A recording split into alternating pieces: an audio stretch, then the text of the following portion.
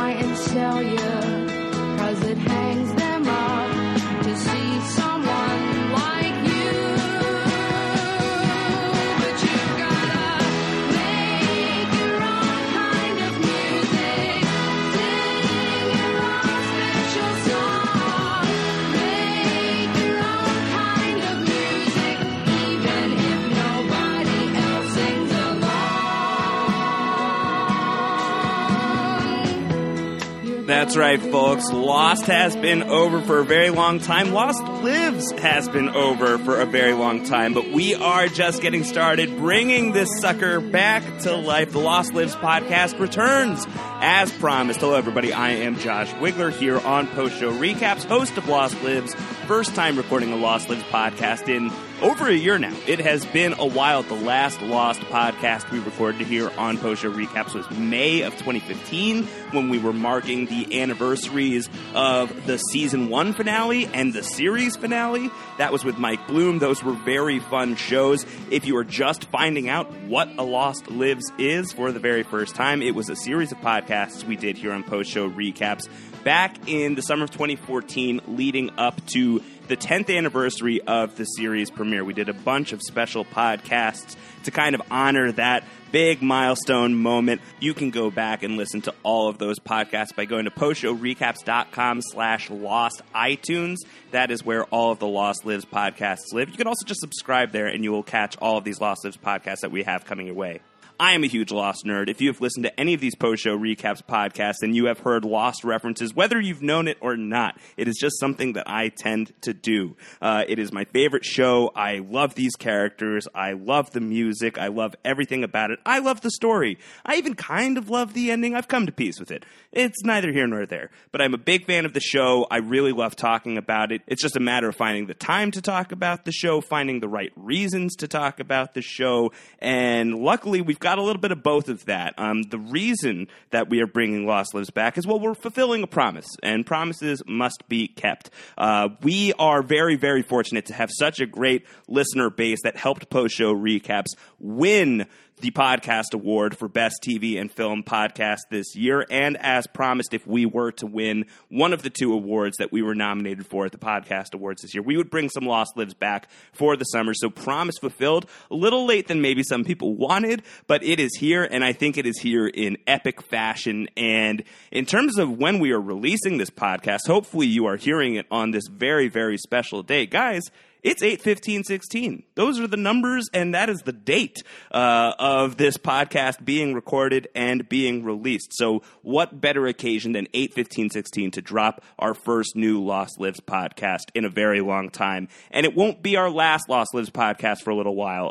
It is the first of a series of Lost Lives podcasts that we are going to do for the next few weeks. Limited run, limited edition of Lost Lives. We are going to bring back a lot of the regular friendly faces, the Mr. Friendly faces that helped us ring in Lost Lives for the first time. So you're going to hear from the likes of Antonio Mazzaro, Mike Bloom, AJ Mass, Joe Garfine, who you are actually going to hear from in this very episode. We are going to talk to her at length about her charity, Cancer Gets Lost, which is having a special auction opening today, 8/15/16. We're going to talk to her at length about that. And we're going to have some other people that we have not heard from in the Lost space talking about Lost here on Lost Lives over the next few weeks. So be ready for a few Lost Lives podcasts coming out between now and the end of September. That is going to carry us through for the next few weeks, and I'm really excited to dig back into it. One of the things that I am really, really pumped up about, something we're going to do on every single Lost Lives podcast as we are going through this journey, is we're going to watch a few random episodes. Totally random, completely out of order. One of the things that we said if we had won both podcast awards is we would start a full season 1 rewatch. We've tried that here before on Post Show Recaps. It hasn't gone super, super well. It's a hard schedule to stick to. We did not win that second podcast award. That's totally okay. I think that what we have in store for these Lost Lives podcasts is going to be even better than just a traditional rewatch, but we will rewatch some episodes of Lost, and it will be completely randomized. We are going to spin the frozen donkey wheel, and we are going to pick specific episodes based on this really weird system that I have come up with that I will explain to you in just a minute, but it wouldn't be any fun if I was watching these episodes of Lost alone. I am going to be bringing in a special guest, somebody who has never weighed in on Lost on the podcast before, but someone who is a big part of my Lost life and just my life in general. In fact, it is my wife. It is my wife who is the person that we are going to be talking to. Emily Fox, my constant, is going to be joining me here as we talk about random episodes of Lost. Emily, how are you? I'm fabulous. You are fabulous. You've always been fabulous. Well, that's so nice of you to say, but you have to because you're my husband. I suppose I should say bonsoir, Emily, since we're recording this currently as we are in France. The podcast never sleeps. The podcast never sleeps, the home of Danielle Rousseau. We are in the French women's territory right now. Oui, oui. Oui, oui. Is that seems like inappropriate material for this podcast. Everything's inappropriate when we're in France. I took 5 years of French. I cannot remember a single lick of it other than I forgot how to speak French, which has been sort of charming thus far as I've used it in general, talking back and forth with everybody here. But yeah, What happened last night when we walked into a restaurant and you were so amped up to use your French that you hadn't broken out in a long time? What was the first thing that you said to these people? I said, bonsoir, je voudrais le dîner pour 2 personnes. And they were like dying laughing at me because I basically was like, I would like dinner for 2 people, please. And then they came up to you to take your dinner order and you said something magical that I didn't realize until after the fact. I said, j'ai oublié tout le français. And what does that mean? Je suis désolé. I said, I've forgotten all of the French. I'm so sorry. You forgot all the French. Have you forgotten all of the Lost? Emily, you and I have not talked about Lost on the air. I feel like you and I haven't talked about Lost specifically in a long time, but you have watched all of Lost, pretty much, correct? Oui, but je suis désolé. All right, translate this for the people who have no idea. J'ai oublié tout le Lost. What does that even mean?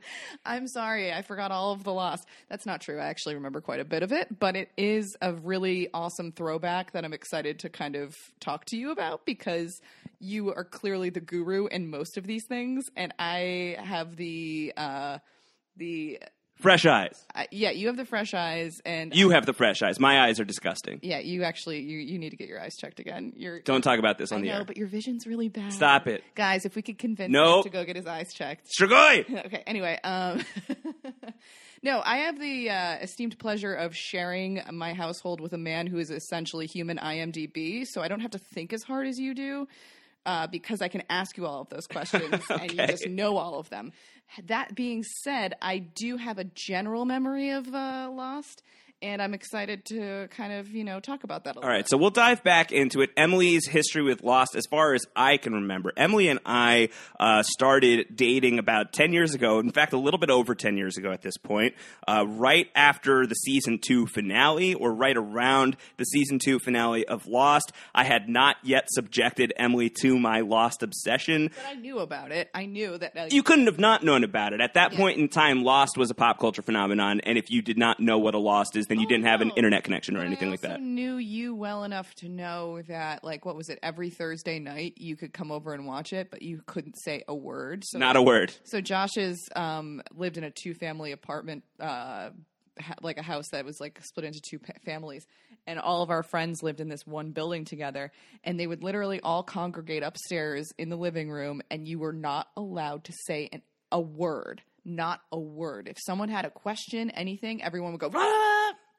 and you'd have to wait until the commercial break. There was no talking. There was no talking while Lost was on, and if anyone talked during the episode, they would get some gentle warnings, but eventually would probably not be asked back on those nights. Yeah. It took a while before I felt comfortable bringing you to Lost Night, because I didn't know if you would take it seriously or not. I actually thought it was kind of funny that you guys acted that way, and I also didn't want to get in trouble or reflect poorly on you for coming over and not taking it seriously, so it did take a while, I think. Both of us were a little tentative about the situation. I appreciate that. Very thoughtful of you. But eventually, I could not contain my Lost enthusiasm for too long. One of my favorite things that I used to do when Lost was early in its run and I was still encountering people who had maybe not watched it before, I would show them Lost. I would go and I would watch the whole series as it stood at that point with those people who had not seen it before. I remember you and I really powered through those first 2.5 seasons. It was a litmus test, I think, for most of your relationships relationships in your adult life. I think that's probably true. Like, can you handle watching Lost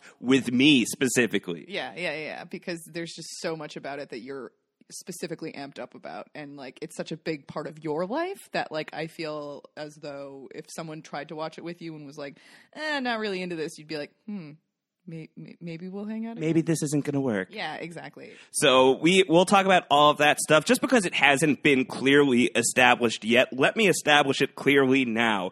This is Lost Lives. This is a podcast that is meant for people who are super nerds for Lost, people who are not super nerds for Lost but enjoyed Lost, or maybe are even hate watchers of Lost and therefore potentially, hopefully not hate listening to this, but maybe listening out of curiosity, or also people who don't care about getting spoiled on what happened in Lost, because that is something we are going to do. We are talking about Lost in full free form. Everything that has ever happened on Lost, surrounding Lost, is going to be up for grabs here in terms of conversation. So anything that happened in the final season of the show, we can talk about that fully. If you have not watched all of Lost, this is not a pure rewatch for newbies. This is for people who have been through this journey before. Honestly, that's on you if you don't know any of like the way things. I'm just, listen, everyone knows I like to be very careful with the spoiler warning. I think it's helpful to say that, but like, come on. I agree, but I'm just trying to put it out there. All right, so let's get some baseline thoughts on Lost from you, Emily, before we start getting into our Choose Your Adventure of the week. I'm going to ask you who your favorite character on Lost is. I already know the answer, but why don't you share who that character is and why that character is your favorite? Desmond. Because and why? He is a dreamy. Real dreamy. Such a hunk. Also, I love his story and his character. I think there's a lot that you cannot hate about him, if that makes sense. Yeah, sure. No, he is probably, other than Hurley, I would say, is probably the most universally adored character on the show. Yeah, I think everything about his character is very strong. He's a very loving guy, very compassionate.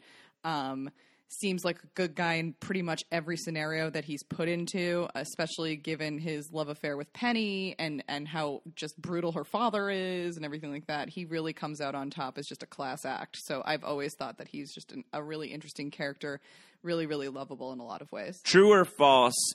You and I have discussed the possibility of, if a baby Wiggler is to exist at some point in the future and is a boy, that Desmond David Wiggler might be a consideration for the name. True or false? That's true. That's true. Unfortunately, I believe that a Big Brother contestant just named their son Desmond this summer, so I feel like now it feels like we're copying, but I think people also know that I don't really know what a Big Brother is. Yeah, that's like a very obscure like line to draw. I'm just putting it out there. For me, at least. For Emily, at least. So if it happens in the future, you heard it here No offense first. to people who watch Big Brother. No, none take. No. I just feel like that's like a really random person to compare yourself to. I definitely am not comparing myself to anyone from Big Brother. Okay, so Desmond is your favorite character, possibly the future name of our son. Who is your second favorite character from Lost? Spoiler, we're not pregnant, by the way. We're not pregnant. No. I mean, that is not a thing that is imminent in any way. Just putting it out there, planting the flag, as Antonio Mazzaro likes to say. Who is your second favorite character in Lost? Oh, that's a really good question. I really like Saeed a lot. Ooh, that's great. I'm a big Saeed fan. Yeah, I love that. Talk to me more about that. Why do you like Saeed so much? It's the fingernails, right? Because he's really into picking guitar finger picking. No. I don't like that. But he's a real badass. He's had a really tough life, and he's made the most of it, and he's had to make crazy sacrifices. And he also has a sensitive and soft side as well. I don't know. Maybe I'm going for all these guys who have had these amazing love affairs and just are very romantic, but also have an edge to them. So, all right. So those are the top two characters on the board. Let's go with the bottom two characters on the board. Do you have off the top of your head she's nodding, who your least favorite character in Lost History is? I feel like I know the answer. I will emit a yelp if I get the answer correct. Everyone's going to hate me for saying these, the bottom two. Okay, well, let's hear it. Let's find out. I don't want to tell you guys. No, you have to do it. You're on the spot. Mad at me. No one's going to be mad at you. Everyone has their opinions. It's okay. All right. I really don't like Kate. And I know why you don't like Kate, too. It's the hair. It's completely unrealistic that she would be tramping through the freaking forest and the jungle all of the time with her hair in curly little ringlets. I'm sorry. If you're stranded anywhere, your hair is up out of your face. Okay, so Maybe you wash it, maybe you let it air dry now and again, maybe you just want to feel a little bit more feminine at times. But this is a chick that is like ride or die, like going through the woods, chopping stuff down, figuring out puzzles and problems, and her hair is just like curly and in the wind. not happening. Especially with curly hair. Especially with curly hair. So if it wasn't You pull that back. I'm sorry. if it wasn't for the hair, would you be fine with Kate? Is it purely a hair problem? Mostly a hair problem, but also I just think she gets herself into way too much trouble, and she's smarter than that. Yeah, I agree with that. If you go back and listen to the Lost Lives archives, you will know that I am a Kate defender. I love Kate. I think Kate is great. I think Evangeline Lilly is fantastic. Yeah, I agree. I think she's a fantastic actress, so this is not a dig against her at all. Exactly, and I think that I would agree in the sense that I think that Kate tends to be one of the most poorly written characters on the show. I think in season 5 she has a great season 5. That's probably too deep cut for you right now, Emily. But I think that her season 5 story where she is Aaron's mother and everything like that, and that's her reason for going back to the island to find Claire. I love that. I think it's Whatever Happened is the episode where she has this really great emotional motel scene moment where she's saying goodbye to Aaron, and that's just top notch acting from Evangeline Lilly. And I think that they finally wrote the character right that season. But I think that they've had a lot of times where they've just really whiffed on that stuff. All right, who is your second least favorite character?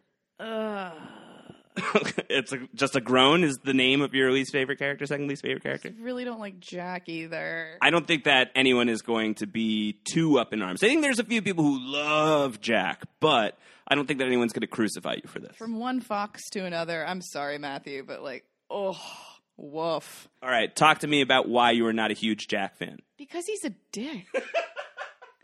He's just a dick.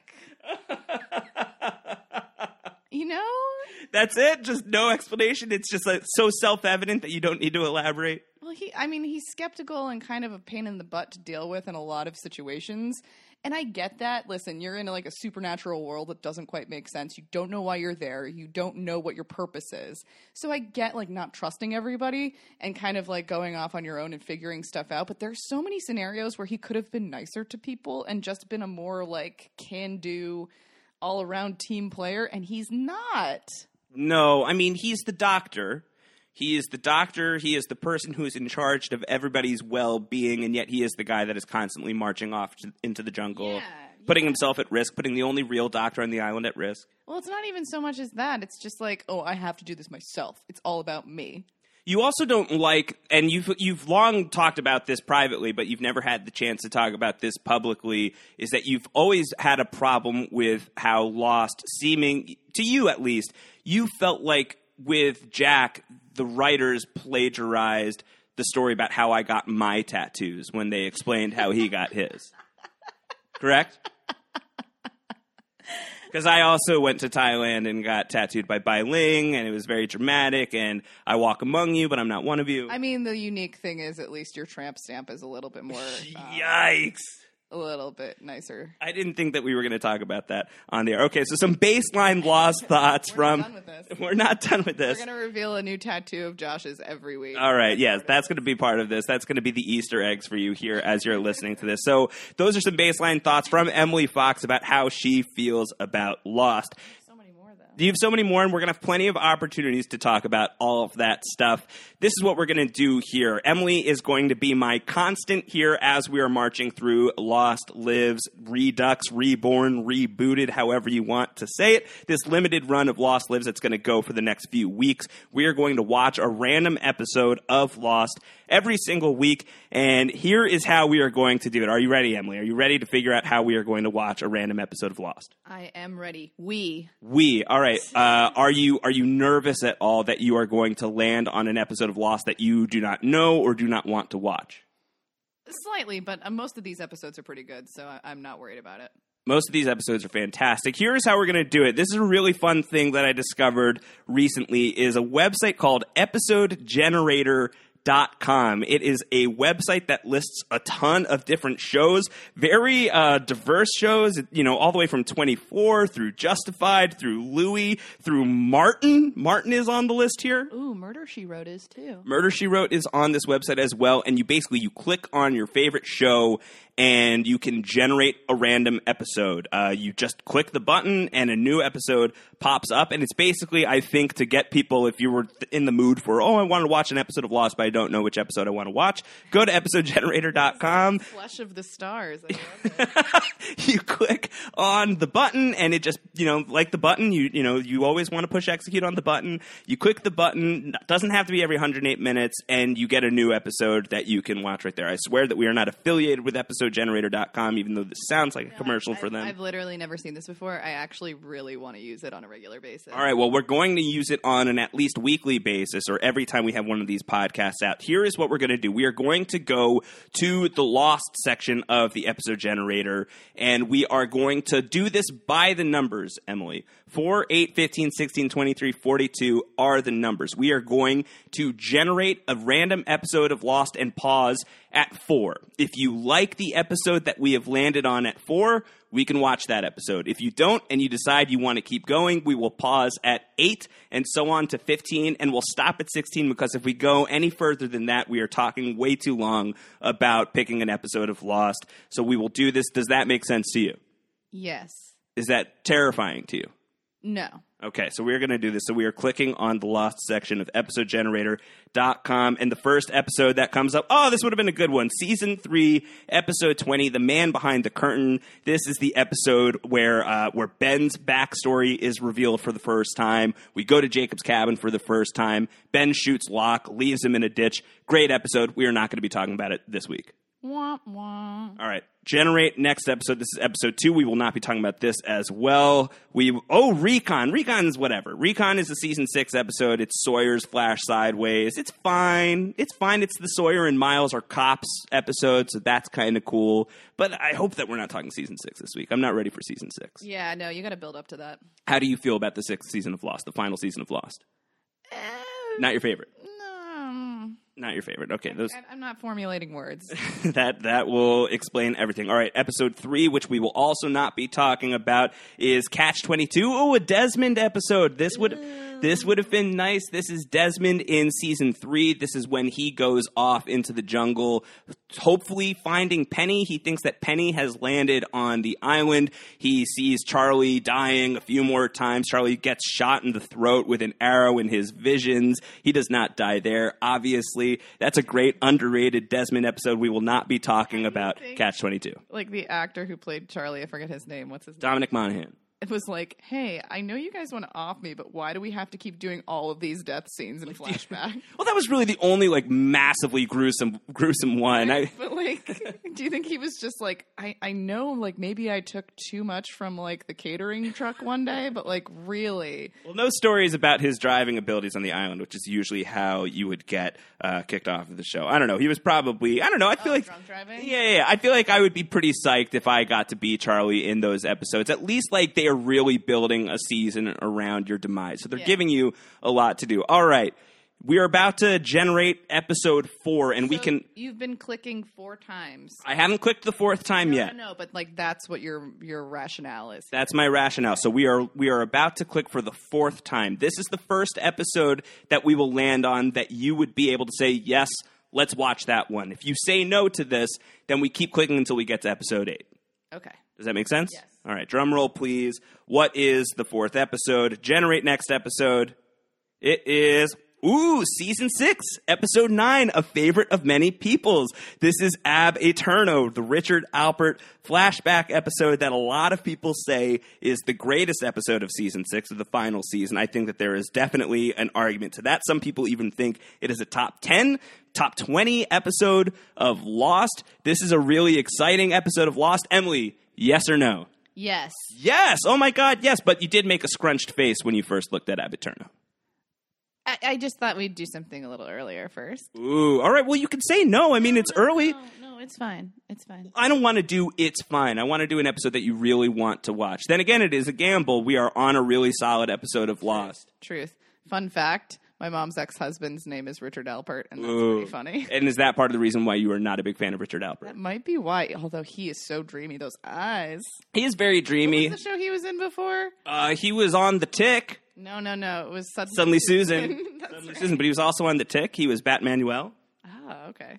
I think we should do Abiterno. I think that this is a good one. Let's do it. No, I'm not not psyched about it. It's an episode that is rich with backstory, with Lost Island history. Blue eyes, deep piercing blue eyes, with amazing eyelashes. So there's a running theme for me. I'm like, wow, that guy's really hot. He's one of my favorite characters. That guy's really romantic. I enjoyed that character. Hey, listen, people like Lost for their own reasons. You know, everyone has their reason for watching Lost. We didn't even talk about Sawyer because I always thought he was kind of hot in like a weird, like dirty way. I don't think there's anything weird about thinking that Sawyer is hot. I don't think we're going to be talking much about Sawyer this week. I don't believe he's in.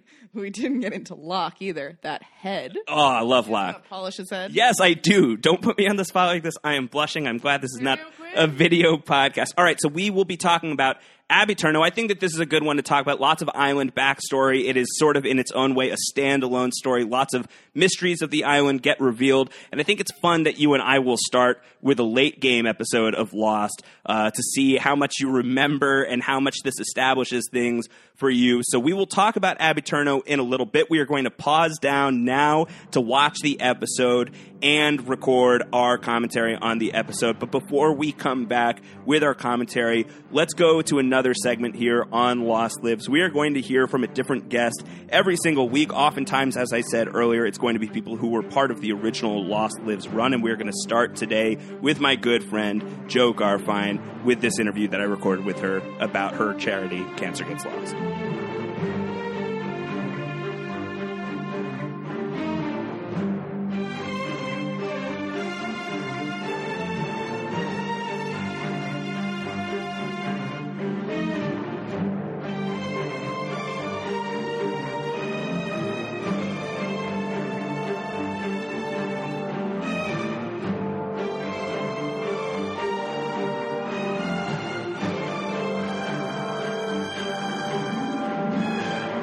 All right, and so who better to ring in 8/15/16 with me here on the first Lost Lives of 2016 and the first Lost Lives in a very long time than my good friend who has appeared on Lost Lives so many times, multiple times, was one of the founding podcast hosts of Lost Lives, somebody I haven't talked to on the air in way too long, especially here on post-show recaps. I don't think we've talked since the 100 podcast that we did here previewing season 3, so that was several moons ago. Very pleased to welcome in Jo Garfein here to talk about 8/15/16. Jo, what is going on, my friend? So much is going on. There are 108 things going on, actually. Actually, more like 815 of them. Yeah. Boy, it's been a while since we chatted. We are long overdue, my friend. Long overdue for sure. Jo, one of my favorite people, not just in the Lost community, but in the world. Very excited to talk to you, Jo. And yeah, in your neck of the woods especially, got to be at least 815 things going on. Well, to be specific, the Cancer Gets Lost charity auction, which opens today, 8/15/16, a date we have been dreaming about since we started CGL in 2010, features almost 500 items. We couldn't narrow it down to a lost number, but no one's going to care when they see what we have to offer. It's taken 2 years. We take 2 years specifically in between our charity auctions to acquire, accumulate, and autograph. And so we are thrilled at the crazy growth of Cancer Gets Lost, a few years ago, to dive right in. We had an auction, a couple hundred items, mostly lost, and some things from Bad Robot shows, and some stuff was signed. We have grown tremendously, and we've raised a couple $100,000 over the years, and we hope to raise a lot of money this year for Alex's Lemonade Stand Foundation for Childhood Cancer. And so we're able to donate 100% of the net proceeds from this auction of over 450 items, 75% of which are signed. Of the 450 items, 150 are Lost specific, which is why I'm here talking to you today. Wow, that's crazy. All right, so let's set this up for people who might not know what Cancer Gets Lost is, and those people probably didn't hear us on Lost Lives once upon a time, because we've certainly talked about it before. But just to give some background for people who are maybe just tuning in to our Lost coverage here on Post Show Recaps, it has been a while. What is Cancer Gets Lost, and who are you, Jo? Who is this mad woman I'm talking to right now? So Cancer Gets Lost is a grassroots charity that literally started in the living rooms of myself and Jared Wong. We met through the Lost community and fandoms. We met online, and then we actually met in person at the official Lost auction in Los Angeles in 2010, where we sat in the cold warehouse for 2 days with other dedicated Lost fans and watched as official items from the show were auctioned off. And that's when sort of a light bulb went off. Jared knew that a dear friend of mine had brain cancer, and he said, we're minor collectors. We have a lot of friends in the fan community. I know you're looking for a way to raise money for your friend who has cancer. We should do something like this, but then donate the proceeds to charity. And, that brainstorm birthed Cancer Gets Lost. 2 years later, we had our first auction live webcast with Jorge and Jeff Jensen from EW and a couple of the writers and other actors, and it has just grown from there.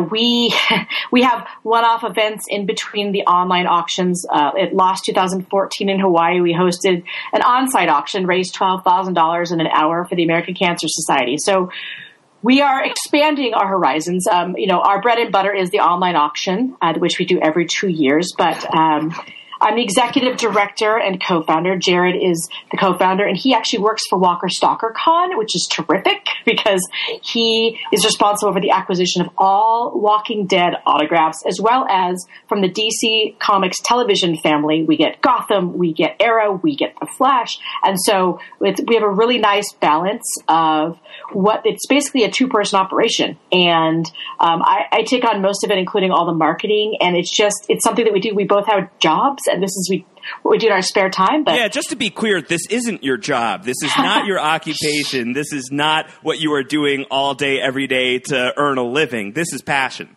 It is passion. I get emotional talking about it because I cannot imagine doing anything more rewarding or important. And I feel like I can, so I should, and I do. And it's sort of a newly adopted motto because,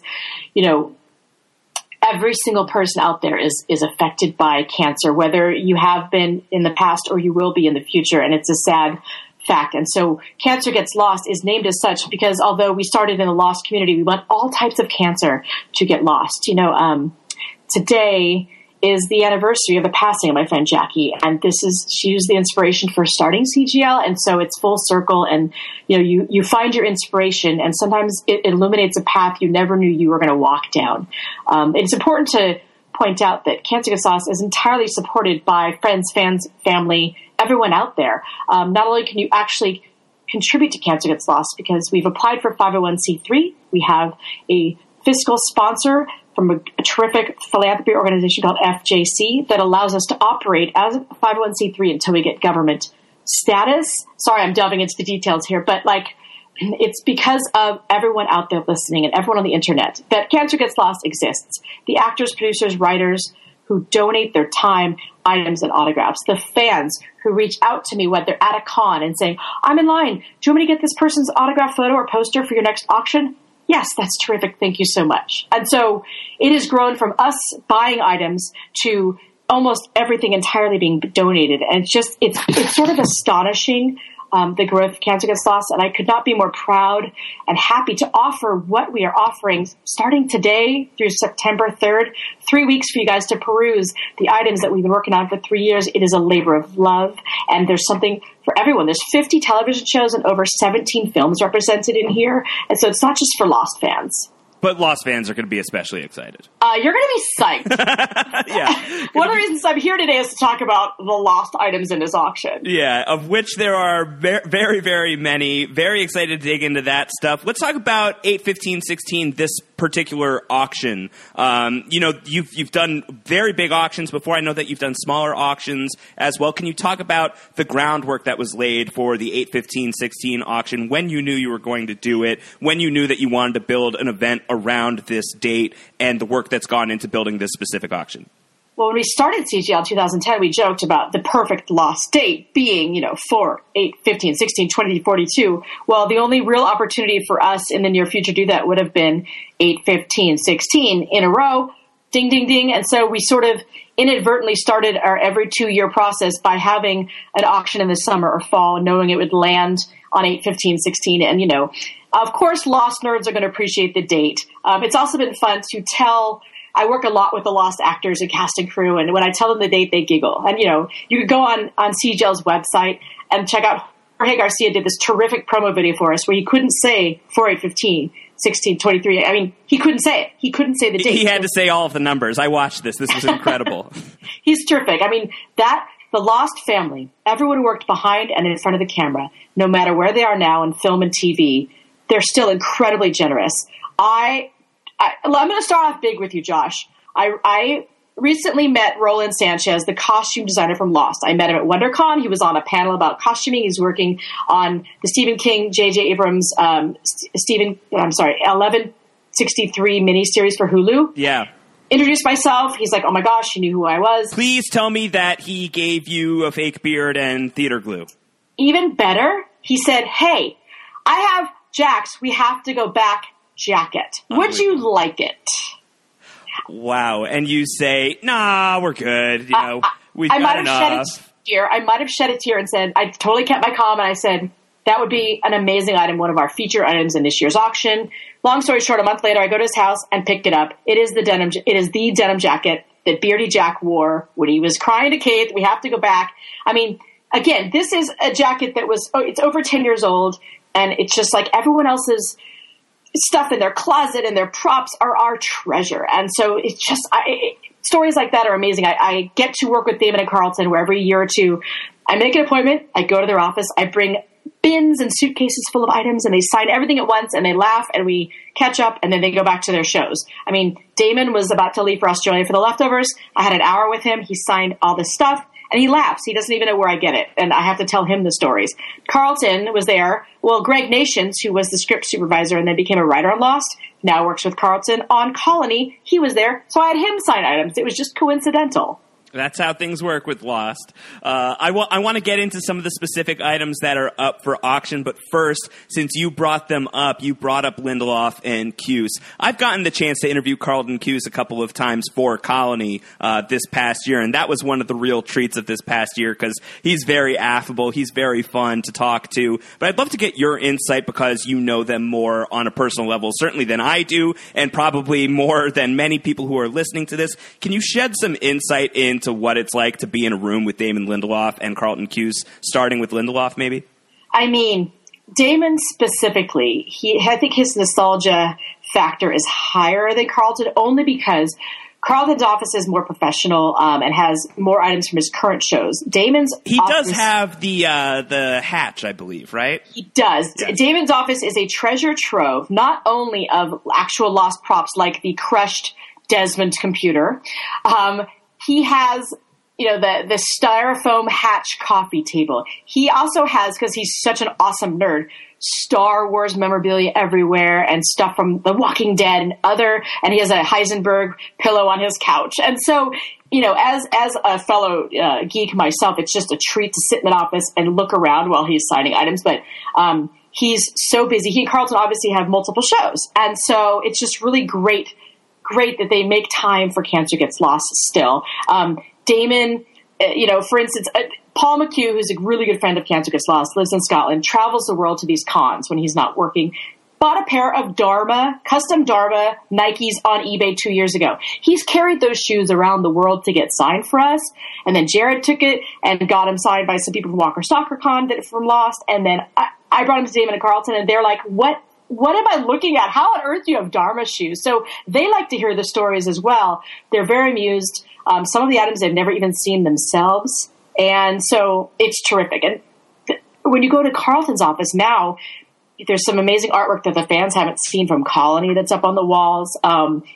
Bates Motel. He's a busy dude. Yes. And so I absorb it all. And I specifically, you guys would be happy to know, if there is a whiteboard, I do not look because it doesn't matter what show it is. Not only do I respect them, I don't want to be spoiled for my shows that I watch. So they don't hide anything when I go in. I just look away. Yeah, I know this. I mean, listen, so many people, nobody really wants to get spoiled on anything, but I think that there would be plenty of people who would be very tempted to take a look. I know you, Joe. I know you very. I remember the first time meeting you that it was on the Fringe set. You know, we were both journalists on the set of Fringe, and I think the final season of Lost was airing. That's when we met, and I remember mentioning that, oh my God, I can't wait, a Richard Alpert episode that's coming up next week or 2 weeks from now. And you're like, oh, that sounds cool. By the way, I'm totally spoiler free. I don't know whose episodes are coming up. I don't know anything like that. I don't watch previews. So just let's get that out of the way. And I felt so bad that I had ruined that there was a Richard Alpert episode coming up. So I know you take that very, very seriously. I do. But that was hilarious. But as a side note, later that night, I ran into Titus Welliver in the bar of the hotel we were staying at, and he spoiled Across the Sea for me. So there you go.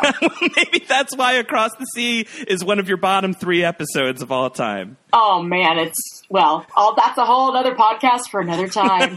Yeah, we could get into that someday for sure. All right, so let's get into the auction specifically. Okay. I know that you had a few items that you wanted to highlight here, some items from Lost that have some very cool backstory. You already talked about Jack's We Have to Go Back jacket. First of all, just to stay on that for a second, that's incredible. That's amazing. What is it? So have you physically held it? I held it. I didn't try it on because I'll be honest, it doesn't look like it would fit me. It's a little slimmer than I thought it would be. I think that Jack wasn't eating much when he was on his flash forward. Sure. It was all beard, man. It was all beard. It's all beard weight. But I might have hugged it and then put it in the archive. It was like, okay, all right. You know, I don't get a lot of actual screen use props that are costumes from Lost. That's a good segue into John Bernstein, who works for ABC, donated a screen-used Mr. Cluck's chicken sign that is made of styrofoam, foam core, and then Jorge's sign. So it's super cool to get props like that, which will look really cool in someone's office, you know? So it's a Mr. Cluck sign. Yes, that they used on camera during one of the promos. Does it smell like Mr. Cluck's would smell in reality? Sadly, there is no scratch and sniff. So there's no like perfuming of fried chicken that you put on it before you send it out to somebody. Sadly, that is true. Okay. And about how big is the Mr. Cluck sign? Oh gosh, it's like this is probably a 24 by 18. It's not that large. Okay, and which episodes was it featured in? Do you know? I do not know. I want to say it was in one of the flashback episodes where he was working, I will confirm. So this is real Mr. Cluck's as opposed to Sideways Mr. Cluck's. I believe so. Okay, so this is main universe Mr. Cluck's. Very, very, very cool. I would love to have a Mr. Cluck's anything. I would really love to have like a Mr. Cluck's t-shirt. Did they make those? They don't, but speaking of that, this is great. You're totally helping me. There we have remember I Heart My Shih Tzu, the yellow t-shirt in season 6 that Hurley bought at the grocery store after they tranquilized Charlie and threw him in the trunk with Saeed? Yes, I'm vaguely remembering that. It's like this very, very comically large shirt. We have a copy of that comically large I Heart My Shih Tzu t-shirt signed by Jorge Garcia. Oh, my God. It's stuff like that makes me laugh that I love so much. And as a joke, I bought a t-shirt to give to Elizabeth Mitchell that says, I'm da bomb. And it has a picture of Juliet on it. Like, obviously riffing on her death. Well, she signed it, so I put it in the auction. It's like, and she wrote, thank you, Elizabeth Mitchell. And are you sure that she was not, just a little bit traumatized that you had to bring up her death in such a jovial way? I think because she knows how I feel about Juliet, she probably tapped me on the back and was like, oh, and then she wrote thank you. I mean, she's the nicest human being in the world. And so I think it's hilarious that, of course, she would write thank you on her death shirt. But of course I had to put it in the auction. I mean, sometimes I collect things, and if someone does something special like that, I'm like, I don't need to keep it. I'd rather have someone else have it. So we have articles of clothing like that, but we also have a skateboard deck. Do you remember years ago there was the Lost ARG poster, the alternate reality game, to search for the rare posters that they put out? Yes, I believe I have. That was right before the final season, right? Yes. Yeah, I have 4 of those posters hanging on my wall right now. Me too. Yes, I have. I'm looking at it now. I have the John Locke movie poster. Yep. I have the plane crash of 815 with Jack and Kate in the foreground and a bunch of different characters in there as well. There is a poster of Ben's house from New Otherton, from the barracks. I have that. And I also have Mr. Friendly's face as the raft has exploded, holding Walt in the palm of his hand. That's my favorite one. You have some rare ones. We do have the Dharmaville poster in our auction signed by Damon Carlton, as well as the Dharma van and a couple others. But as part of the ARG, the alternate reality game, the official Lost game, there were 2 lucky winners who found skateboard decks, custom Lost skateboard decks. It's super cool. It has a skateboard in the middle of the Dharma logo. Well, Bad Robot donated one to Cancer Gets Lost. So I think there are only 3 in existence, and we have 2. And so 1 will be in this auction. That's awesome. And that wasn't anything that was used on the show. No. But it's like a cool one-off, from the ARG, which I like that kind of stuff. Yeah, that's really cool. I really wanted to go to, it was Gallery 1998. Is that what they're called?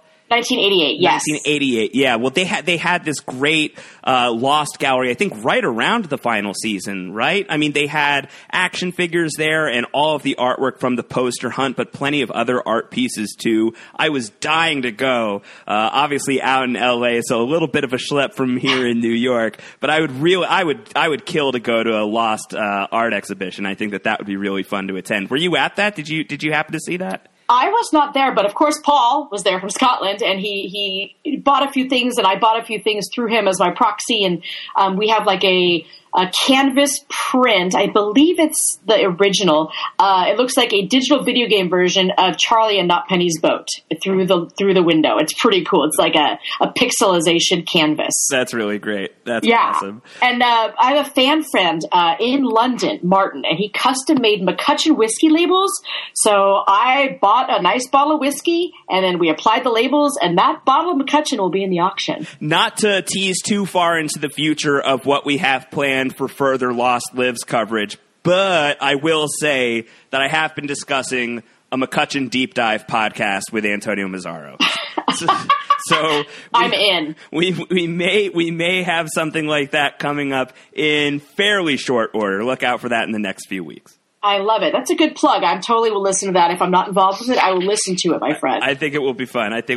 All right, so moving on from McCutcheon whiskey labels, what else do we have here?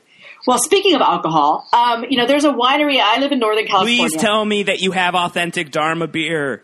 I do not.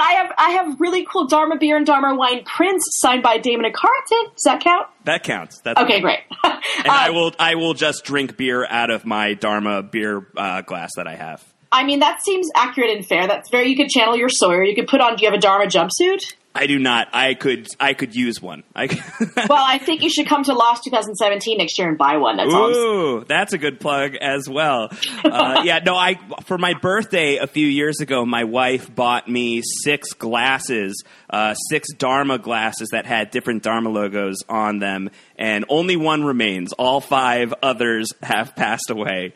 They were a little fragile, but I really value the last one that I have left. I believe it's the Orchid Station is the last remaining Lost glass that I have. It's a thought that counts. Well, you know what? It's the Tempest, unfortunately. The fight. I like that. I like the Tempest. I know you like the Tempest.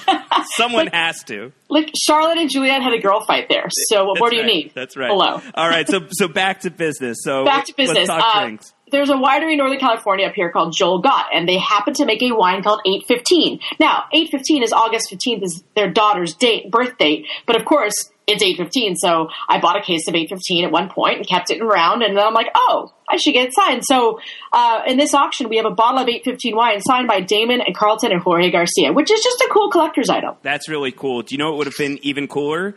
What? Is if you had sent the entire crate to Henry Ian Cusick to drink, and then we got the empty bottles that had been consumed by Desmond.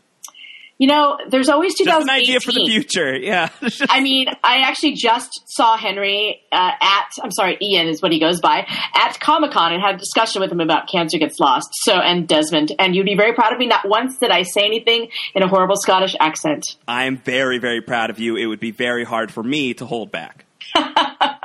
Speaking of, this is a good segue.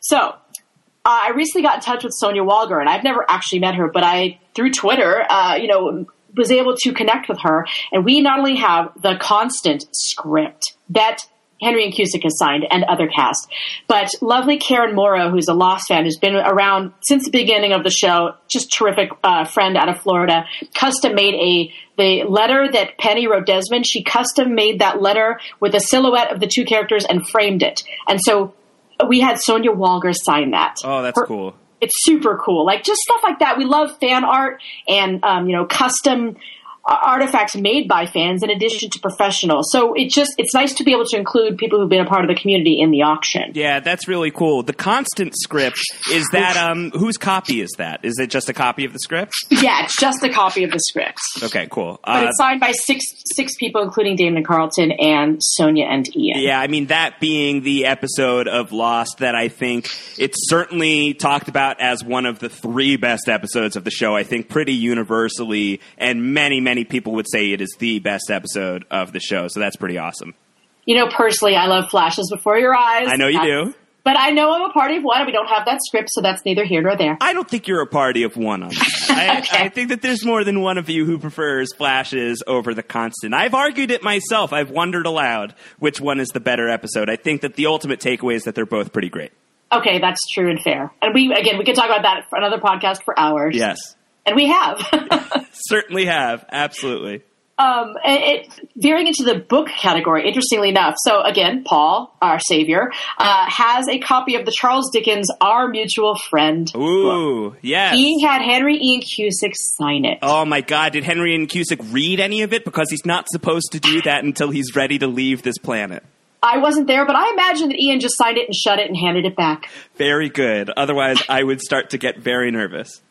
But it's just like, I love Paul's very clever too. He thought, what's a unique thing if I'm going to see Henry and Cusick that I can get signed that isn't a poster? And, I'm going to get a Dharma shoe and a book that's significant from the show. I love stuff like that. People really think outside the box for us when they're providing and donating items. So it's just great. Yeah, that's really cool. That's great. I love that.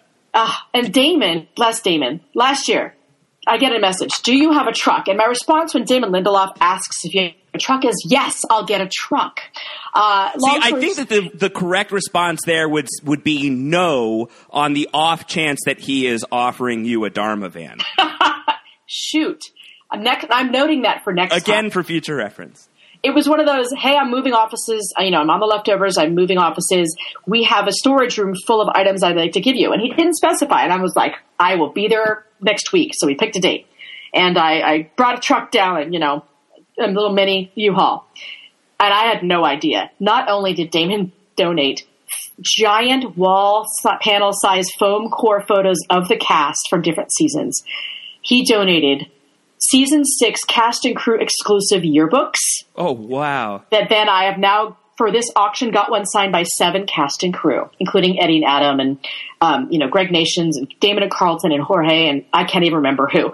He donated a stack of DVDs of movies he's written. So World War Z and Star Trek Into Darkness. I mean, and then he said, oh, while you're here, I'm going to give you a stack of complete series box set Lost DVDs and Blu-rays. Oh, and I opened all of them and signed them for you. Wow. I mean, this guy, talk about generosity. It starts from the top and it goes to every single category. It is unbelievable. This show started in 2004. It ended in 2010. And here we are in 2016. And the co-showrunner has literally opened his door, backed it into the truck and said, here you go. I don't want anything in return. Thank you so much. That's amazing. And what I love about that, too, is, no one has taken more grief over Lost than Damon Lindelof. I mean, that is a man who got chased off the internet because of how Lost ended and because people would not let it go for years and years and years. And for him to still have that much fondness for the show, I think that it's also probably a testament to the fact that the people who stayed fans and stayed loyal, whether they loved the ending or not, but still loved the show and know that this show show really mattered to them, that I feel like there's a level of awareness on his part that this is still, even though the show is, several years removed from being on the air these days, it's still something that just resonates with people. And I think, you talked about the responsibility that you feel that you have running Cancer Gets Lost, and that you feel like you have to do it because you can do it, so you should do it, so you're doing it. I get the sense that that's probably how Lindelof feels about this as well. Yeah, I mean, I actually said to him, I'm very touched. There are a million charities out there that you could have chosen to donate these items to, and I appreciate that you repeatedly keep choosing Cancer Gets Lost. And he said, of course. I mean, of course. That's his response. He's just such a terrific guy. I think he's choosing you because he knows that you're a nutso cuckoo Lost fan. Listen, I met him because of my Lost Theory blog. This entire thing started because of that. So I think that, to go from being literally Joe Blogger to running a charity named after his show, I suppose it means something to him. It certainly means the world to me. And to be able to be in touch and be friendly with people who inspired me in the first place is tremendous. And the fact that, it wasn't just Lost items. He gave me items from The Leftovers, signed, DVDs, and also if you watch The Leftovers, Patty, the lovely character Patty. Of course. There's a welcome doormat, and it says, "You're not welcome here." And this Patty holding up a sign as one of the guilty remnant. It's the best thing I've ever seen. And that's in the auction. That's great. Not to sidebar too much on The Leftovers, and I certainly don't want to get into spoiler territory. Right. And I know that you don't either in terms of future stuff on The Leftovers, but even anything from seasons 1 and season 2 I don't really want to talk about in detail. We certainly have lots of Leftovers coverage for anybody who's interested here on post-show recaps, and we'll have that again when the new season starts up. But I am curious, you said that Damon was headed for Australia when you last saw him. He was about to do some more work with Leftovers season 3. Did you get any sense of, how he's feeling creatively right now? Does he look tired? Does he look like he's excited? What was the vibe that you got from Damon as he's heading into what's going to be the final season of The Leftovers? I will say this, having known him casually for many years, he has never looked more relaxed than he has since he left Twitter and since he's working on one show. And I feel like he's creatively this is my interpretation, he seems creatively very satisfied with The Leftovers. And I mean, as a fan, we don't talk about the show because it's just sort of, he's in the middle of it, so I'm not going to ask him about it. But it's incredible to be in the presence of someone whose mind is whirling with this final season of an incredible show, and while we're talking about his old show. Yeah. I love that show so much, and I think that it really shows that he is feeling pretty creatively free on it, is really getting to express his voice on the show without a lot of interference from pretty much anybody. This really feels like unfiltered Lindelof, and maybe, I don't know, I know some people would probably say unfiltered Lindelof doesn't sound like the most appealing thing to them, but for me, when it comes to Leftovers, it's really, really worked, especially season 2 was so good. So good. That's cool to hear. Yeah. And so speaking of the Lost crew, I have known Javier Grillo-Marxuach for years. I met him through Lost Charities, actually. And there used to be an event called the Lost Weekend where they'd meet in LA for 3 days, and some of the cast and crew would come and they'd do a little silent auction, and then we'd all hang out and go bowling. So I've known Javi for years. And so last year he said, you know what? We're having a baby. I'm cleaning out the garage. And he said, with my wife's permission, I'm giving you the following. And he invited me over to his house. It's so great. I mean, as a fan of this show and to be able to run Cancer Gets Lost, to be invited into people's homes, Jorge Garcia has a glass cabinet in his dining room full of items I've never seen before. Custom Hurley items, awards like Emmys. It's just like, it's such a cool experience as a geek in addition to being able to do Cancer Gets Lost, to talk about the items in their homes. Many people are so jealous of you right now, by the way, myself included, and I get to do some cool stuff for work. Oh man. I mean, let's be honest. The bonus of running Cancer Gets Lost is that I meet and am friends with these incredible people. But in the end, we all have the same exact goal, which is I'm doing this and signing this and giving this because we're going to raise so much money for kids with cancer. And so I don't want anyone to lose sight of it. Like, the stories are fun, but it's really, really, really about the end result. So I digress. But it's also about nerding out a little bit too. Absolutely. Fair enough. I mean, I don't nerd out a lot in front of people, but I certainly sometimes go back to my room and I'm like, no way, that was rad. All right. So JGM invites you into his home. Yes, and he literally has a crate, and he's like, all right, here is my script, my shooting script for all the best cowboys. I mean, he wrote all the best cowboys have daddy issues. He gives me his script. Then he gives me a stack of his note cards from the writer's room. I mean, they're numbered, and literally I looked at the Lost. Number 23 note card happens to be like, it says, it's a hatch. And it talks about Boone and Locke discovering the hatch at the end of the episode. I mean, that's great. It's so cool. It's one of a kind, and he didn't have to do that. And he donated it to CGL, and it's obviously, it's in his past, and he's moved on to other shows, and he's rebooting Xena right now, which is, he's the perfect fit for that. Any word on how that's going? It's just going. That's all I know. Yeah. It's like ongoing. I don't know. I don't know any of the logistics, but he seems happy with it, and I think that he's going to have both existing and new fans for sure. I mean, Javi's such a good guy, and he's so creative and cerebral and interesting and funny. And so, for him to donate that script, and he donated a lot of items actually, including a season 1 iPod, custom etched, Lost on the back. It is a gift from J.J. Abrams and Damon Lindelof, given to cast and crew only. Javi gave Cancer Gets Lost his iPod. Wow. Is there anything cool on it? I have. Now here's. Have you scrolled through? Have you charged it up? Have you looked at the playlist? Lots of Patsy Cline. You would think. I asked, and they weren't sure if there's music on it, and I didn't want to at all plug it in any of my devices because it's going to be someone's gift when they buy it in the auction. So with that in mind, I wanted to keep it pure. I don't think Javi's listened to it since 2005. But it's in the original box, and then Damon, Carlton, and Javi all signed the iPod on the back. It's an iPod Nano. On silver, it's etched and lost. It's so cool. It's just like one-of-a-kind items like that are going to make a Lost nerd so happy. This feels like the start of like a Da Vinci Code type of mystery thriller that someone is going to get this iPod, somebody is going to plug it in, and there is going to be like secret data on there with all of like the mystery Bible that was behind the show and all of these questions that were not answered on the show that are going to be answered in this document. I'm waiting for that to happen. Whoever gets the iPod, I hope you have the skills of Elliot Alderson so that you can hack into this thing. Can you imagine, like, on there it starts going 4, 8, 15, 16, 23, 42. And then all of a sudden it's like, well, they tell you who shoots at the outrigger. Right. It was Walt in the future. Oh, my God. Cute. I love, that now someone's going to hopefully bid on and buy that just to listen to it. I hope so. I want them to. It might be me. Listen, I have no objection to that. None. Although I'm trying to save my pennies for that We Have to Go Back jacket. I mean, get in line, A. B, thank you. It's going to be. It's not going to happen, but in my heart of hearts, that's what I want. I don't know if I'm going to fit in that thing myself, right? So maybe it's not the best investment, but that is the thing to me that I would nerd out about the most for sure.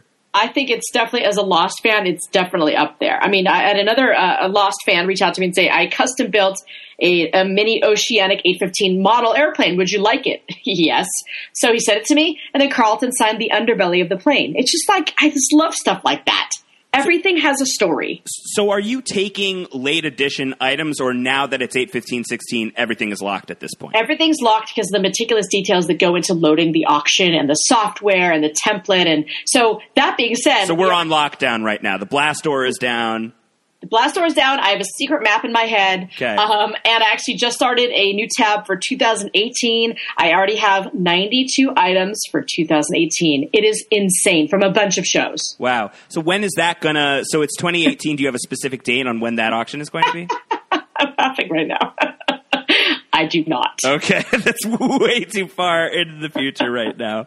Let me get through this one. But yes, Yeah. to backtrack. So today, 8/15/16, the official Cancer Gets Lost charity auction has opened online. You guys have 3 weeks to absorb and enjoy and peruse the items. 150 of them are from Lost, tons from other shows. Here's what happens when the auction closes on Saturday, September 3rd. We picked a Saturday, so might be home, even though it's a holiday weekend. That's my dad's birthday. Well, happy birthday, Josh's dad. That's perfect. Yeah. All the best Wigglers have daddy issues. Well, I mean, I wasn't going to say anything, but It's yeah. okay. I'm the first to admit it. Okay, good.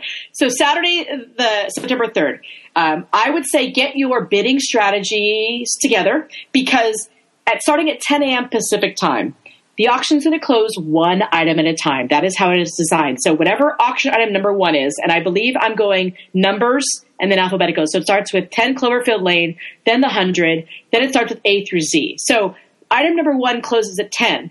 Item number 2 closes at about 10:01 or 10:02. It's stunted. Every 1 to 2 minutes, auction items are closed. You will note on each entry you'll see a countdown clock, so you'll know. But maybe start thinking strategically when you get into your bidding wars. And you know what? I encourage bidding wars because they're safe and they're for a cause. It's better than bidding peace.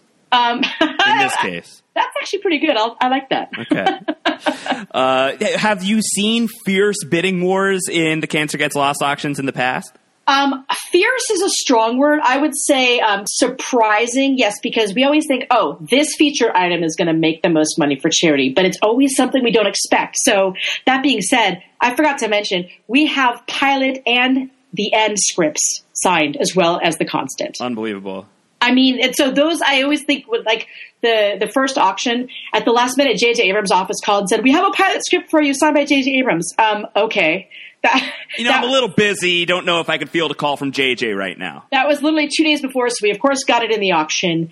That went for $3,500, I think, and then that was in 2012. So this pilot script isn't signed by JJ, but it's signed by Damon and Carlton and like 5 or 6 of the cast. So we have items like that, but I want to also assure people who are probably thinking, I can't afford anything in the Cancer Gets Lost auction. We have small items like signed photo of Evangeline Lilly, a trading card signed by Elizabeth Mitchell. We wanted to make sure to have a price point that's comfortable for everybody, fans of all ages from all fandoms, because we know, that items add up. But I will tell you one thing that Cancer Gets Lost did this year, which is very unusual.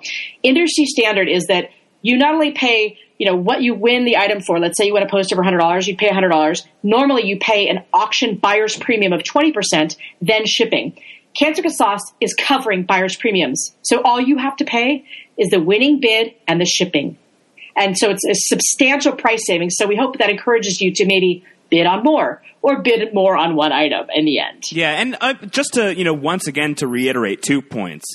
One point is it's not just Lost items. So like if you don't want to just get a slew of stuff from Lost, even though I don't know why you'd be listening to this podcast and you wouldn't want to get a slew of stuff from Lost, there's tons of other shows involved. Can you just rattle off a few of the other shows that you have represented here? Any cool items that you have off the top of your head, like for Walking Dead, for instance? We have a season 3 special edition Blu-ray Walking Dead with zombie heads in it, signed by 22 of the cast, which is unbelievable. And we have Pop Funkos signed by almost the entire cast that will be selling individually from The Walking Dead. We have tons of Pop Funkos signed by the Arrow people. We have custom Funkos signed by the 100 cast and Comic-Con bags, photos, posters, jewelry.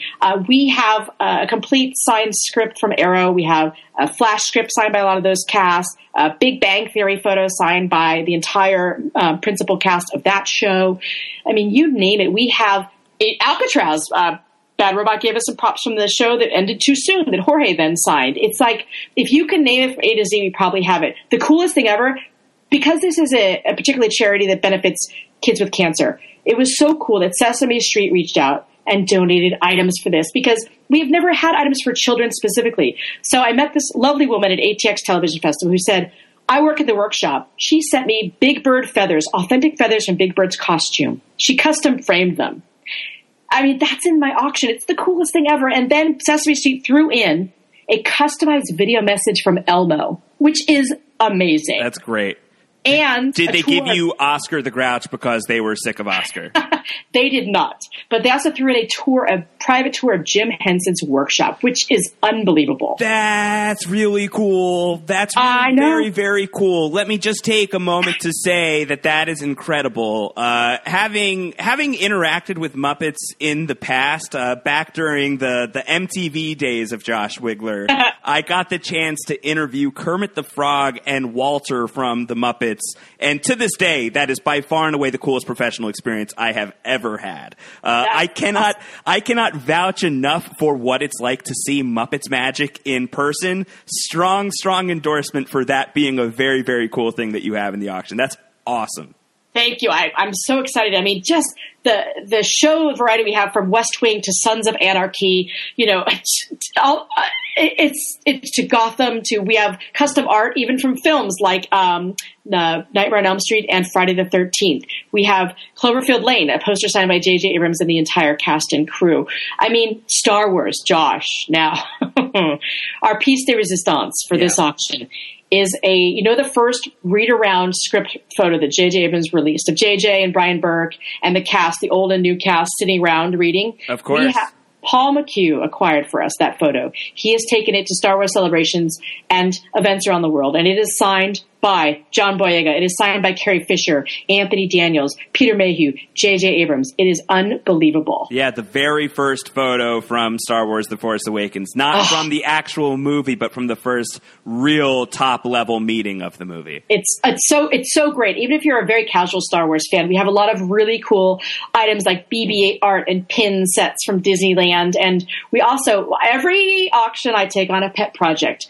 For the last 2 years, I have been collecting the Force Awakens Pop Funkos. Now, you might think that's something easy, but there are exclusives from Walgreens to Barnes & Noble to FYE to Hot Topic to GameStop. I have collected all 50. We are, as far as I know, the only people that have a set of all 50 Force Awakens Funko Pops. They're being sold as one lot in this auction. That's cool.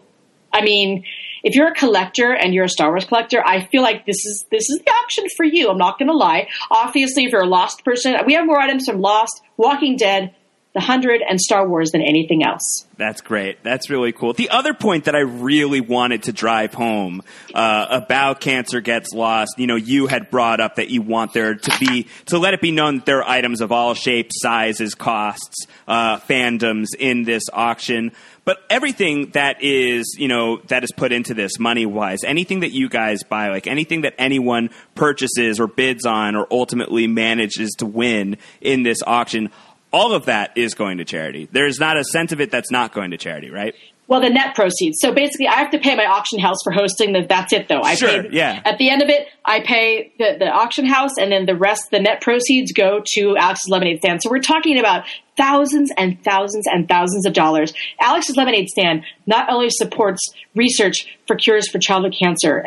What I love about them is that they support the families traveling to get their children to the appointments. It supports the families because if you think about it, children, with cancer are, to me, the ones that can help themselves the least. And so it's so important to have the support and to have a charitable organization that helps the people helping the children. That's one of the main reasons we chose Alex's.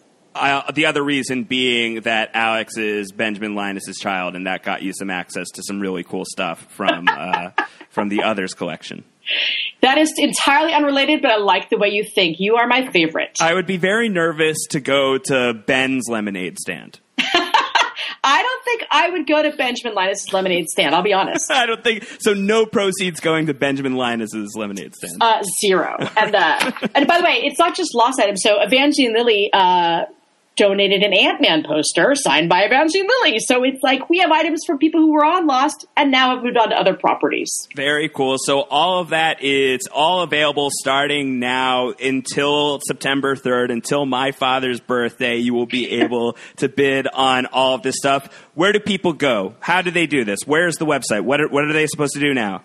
First and foremost, the links to auction registration, if you'd like to bid, are on our website, as well as the actual auction link. CancerGetsLost.org will have all of your information. There is a post on there about the logistics and questions and payment and shipping. All of it's on there, as well as Twitter, @CancerGetsLost. If you have any questions, tweet us at CancerGetsLost. You can email us, cancergetslost@gmail.com. We make it as easy as possible for you to find us, reach out to us.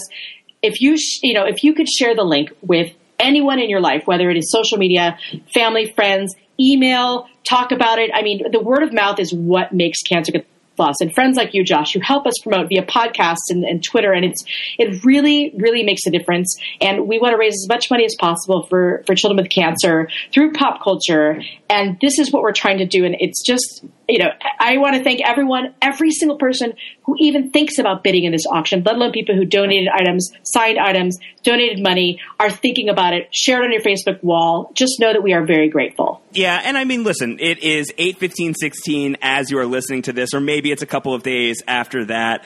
No better time than a day like today to do some good stuff in the universe in the name of Lost. I think that it's a really, it's obviously very fun that you're launching this auction on a day that is so closely associated with Lost. And when are we're never going to see the numbers in this way ever again. But I think it's just a great opportunity to do something. There's enough bad in the world today to do something cosmically good. I think it's a great occasion for it, and you're going to get some cool Lost swag out of it as well. So I'm very pumped to hear it, Joe. I think that this is great stuff. I appreciate it. I mean, I'm so excited. It's just like, it is all I've been thinking about and working on for 2 years, and I'm already thinking ahead to the next one, and I'm already going to a con next month while this auction's on to start collecting for the next one, because all right, slow down a little bit, I know. This is what I know you're spry, but you don't want to be too spry. I mean, that's the big secret, is that, I use vacation days from my actual job to go do this, to work on Cancer Gets Lost, to go to appointments to get items signed, to go to cons around the country. This is what I want to do with my life, and so I'm doing it. Yeah. All right. So let's talk about some other stuff as well, Joe. I know your life isn't all Cancer Gets Lost. It's not all Lost either. You are deeply, deeply entrenched in several other shows, at least as a fan. I want to get your take on a couple of shows that have been popping this summer that I feel like, just from following you on Twitter at Joe Opinionated, that I can tell that you have been watching, or you are at least familiar with. So you've just recently started Stranger Things. I'm at episode 5, and I'm obsessed. I have no time, you guys, but I am obsessed. By the time this podcast comes out, I will be done. But Stranger Things is a melange of my childhood. It is John Carpenter, Stephen King, Steven Spielberg, J.J. Abrams, Super 8, E.T., Close Encounters. It also reminds me, I swear I'm not making this up, of a prequel to Lost, because there is a little Hurley in there. There is a kid who is a mix of Jorge Garcia and Hugo Hurley Reyes. This show, it's implied horror. It's not actual horror. It is exciting and unique, amazing music, terrific cast. Every single kid on this show, it's like they've been acting their entire lives. They're amazing. It's really, really great. Antonio Mazzaro and I, we did a podcast about Stranger Things that goes into the show in spoilery detail. If you have watched Stranger Things and you haven't checked out that podcast, it's up on postshowrecaps.com. We won't get into spoilers for that show or any other show here. Suffice it to say, I co-sign what Joe is saying. That show, real good. Really, really good. And it's only 8 episodes, so you can totally binge it on a weekend. It's very easy to get through. How about Dead of Summer, which is, not exactly completely related to Lost, but it has a few key figures that are both from Lost and Dead of Summer. What's that show all about, and why would it appeal to a Lost fan potentially? So the showrunners are Eddie and Adam Horowitz and Eddie Kitsis, who were not only executive producers and writers on Lost. They run Once Upon a Time, and it's a fun summer show. Again, it's more implied horror than actually horror, because it is on Freeform, which is formerly ABC Family. So it's a Freeform show. It's just fun. And again, it's nostalgia for me. Talk about the 80s again, just like on Stranger Things. This takes place in the 80s, and I was a camp counselor, so I love this show. It's filmed in Vancouver, where they film all the other shows, so you recognize the lake. But it's set at a camp, and Elizabeth Mitchell, my favorite, plays the head of the camp. And there's a mystery involved. She's the camp director? She's the camp director. And so it's so much fun to see Liz in a role where she's having fun. Yeah. I mean, V and Lost and her other in Revolution. She's always playing very serious people. Right. And often, people you're not sure if you can trust, or somebody Right. who is under major, major world-ending duress. Right. I wouldn't necessarily trust Deb, who she plays on Dead of Summer, but she at least gets to smile and have a little bit of fun. And so it's her and an ensemble cast of actors who are in their 20s playing camp counselors, and it's an ongoing mystery about this camp where they're working. And I would just say, if you're looking for summer fun with a little bit of intrigue, that's exactly what it is. All right. Dead of Summer is on the list. Joe, did you check out at all, did you look into Wrecked? Wrecked, the TBS parody of Lost. Is that anything that you've been able to put your eyes on? I'm very aware of Wrecked. I have not watched it. I have as you know, like Lost is my baby, and it's special. It's The Precious, and I know it's a parody, and it's not entirely based on that, and a lot of people enjoy it. It's just, not only have I not had time, I'm not sure that I can separate it. I feel like it might be too soon. Yeah, I've been feeling the same way. I think Wrecked, by the time that this is out, it's already ended its first season. It's been renewed for a second season. It's a show that I haven't watched yet, but I plan on watching a little bit of at least as I prepare for perhaps a Lost Lives podcast about this show with somebody named Mike Bloom. So keep an ear out for that. That is another Lost podcast that's going to be coming up in the future. Sounds good. I mean, so I was recently at Comic-Con, and Jay and Jack, the original Jay and Jack Lost podcasters, had a panel. And someone in the audience asked about Wrecked, and everyone had about the same response, which is, I probably should watch it, but I haven't. Yeah. I don't know how I'm going to feel about it. Right. I think it's going to be a little close to home. But I mean, I just hope it's funny. I mean, I have no idea. I have no idea if it Me is. either. If you guys have watched, you can let us know. What else are you watching this summer, Joe? Mr. Robot. Oh, yeah. I mean, it's up there with The Leftovers in terms of cerebral shows that you just sort of stick with you and you think about and you have theories about, but you don't have time to write about, at least for me. I find it confounding and exciting, unique, super deep, philosophical, so prescient with what's going on in the world that Eerily so, Yes. predictive in some scary ways.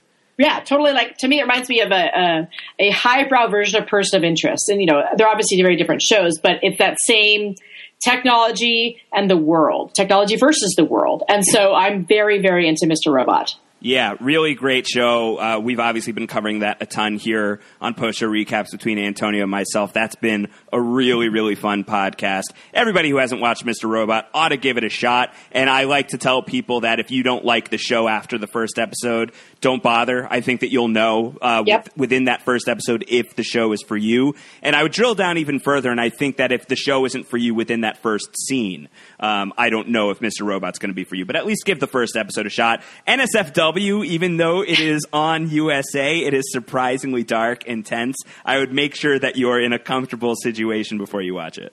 That's good advice. I think so, too.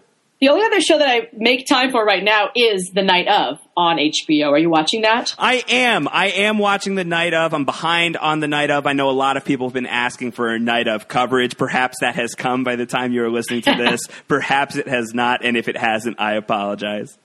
I mean, I like it because it's everything I wanted True Detective season 2 and beyond to be. It has retained that noir feel. It's filmed in a grainy, darker way that reminds me of older 70s detective shows. It's very mysterious. The way it's edited is quite clever. It's not like Lost with the flashbacks, but the way that they definitely show you what's happened in the past is unique and clever. It's dark. It's intriguing. I have no idea who done it. I think it's very, very well done with a very small cast. And then the other show, obviously, that's huge in your life, or was huge in your life this year, certainly, is The Hunge, The 100.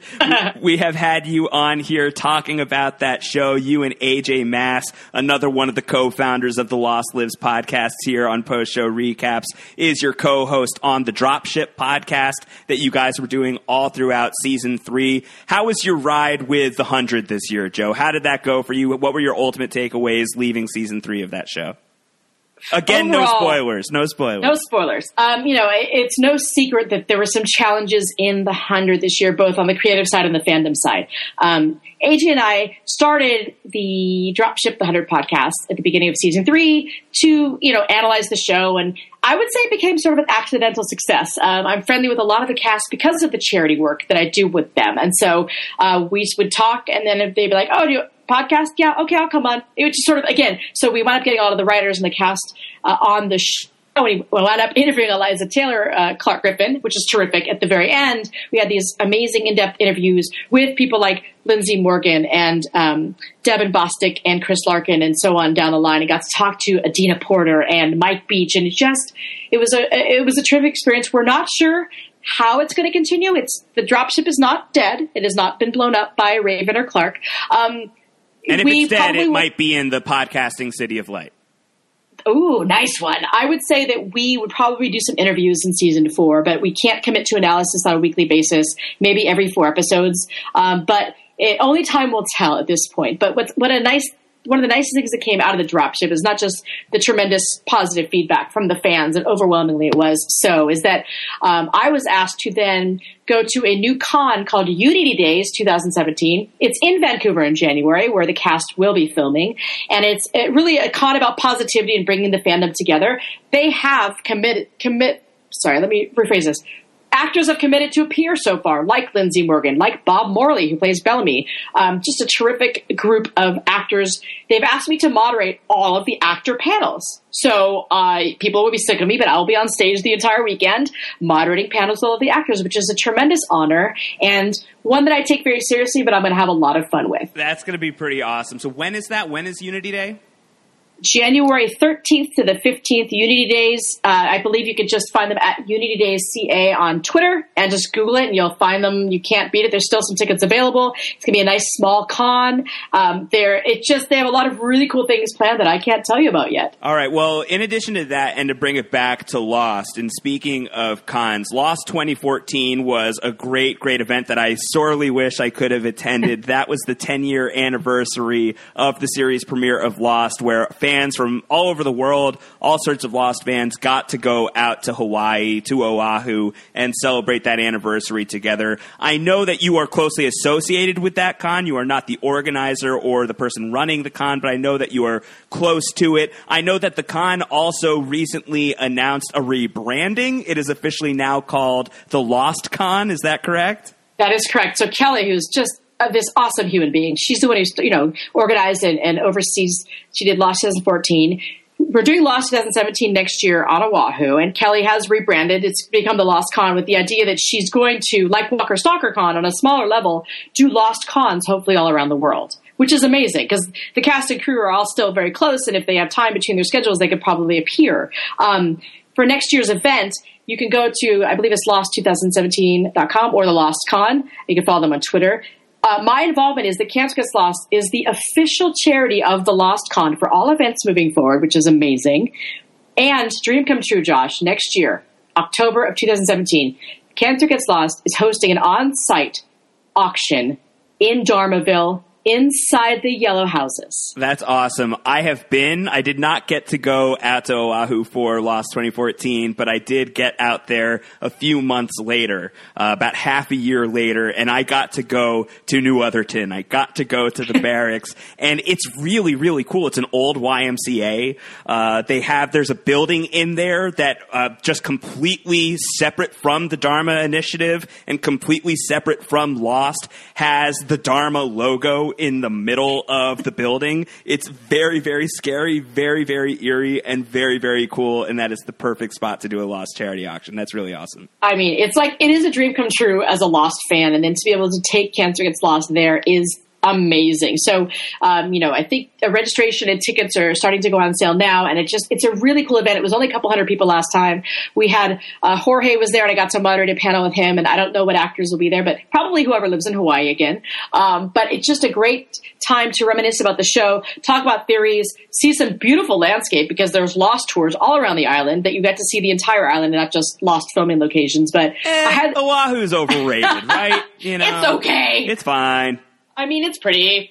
So yeah, there's a lot going on, but I would say if you're a fan right now, if you could take advantage of anything happening out in the ether, whether it's attending a con in your town, attending a con in a specific location where they filmed, participating in an online charity auction with your favorite items, I'm telling you, there's an opportunity to meet your people, and to get out and to expand your world, and also, make a dent in the world. And, my focus in life is to channel fans toward the greater good. I feel like that can happen outside of Cancer Gets Lost at these events. And I just would encourage people to, maybe reach outside their comfort zones and attend some events, because it really is an enhanced experience. Well, one of the events that's coming up that we don't have to wait super, super long for, although at this point maybe very difficult to get into, is this Lost concert that's coming up in LA on September 22nd and September 23rd. It is Michael Giacchino. It is the score from Lost, I believe. Is he conducting the orchestra that is playing in LA? You have the details probably more sharply than I do.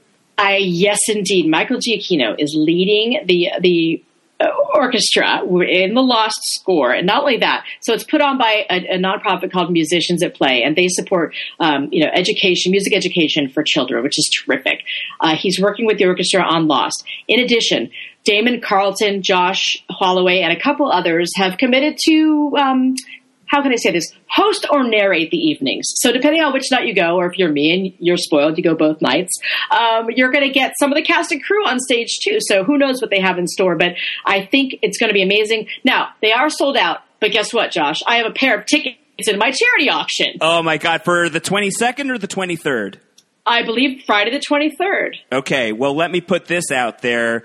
Your boy, Josh Wigler, not Josh Holloway, will also be in attendance at this Lost concert in LA on September 23rd. So if you get tickets, we can hang out. That's all I'm trying to say. I mean, I'll be there too, so we could totally do a high five, maybe a beer. It'd be great. Yeah, I'll bring my one surviving Dharma glass with me.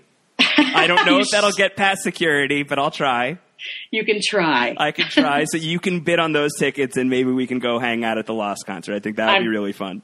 It's so cool that, we always talked about how Giacchino's score was a character on Lost, and it really, really enhanced the show more than any show has since, in my opinion. And then he went on to win Oscars for Pixar scores. And so to be able to be in an open air arena, it's not even an arena, an open air theater that with him right there conducting the Lost score, I would say bring some tissues. I'm going to cry so much. So that's another reason to want to go. If you've ever wanted to see me cry like an idiot, I am just going to be bawling like a baby. I'm going to be Charlie before he dove off the boat and swam down into the looking glass. I am going to be a wreck. I am going to be miserable.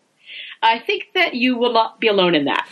I mean, I'll be happy miserable. I'll be miserable because I look so terrible, but I will be very happy because I am overcome with feelings.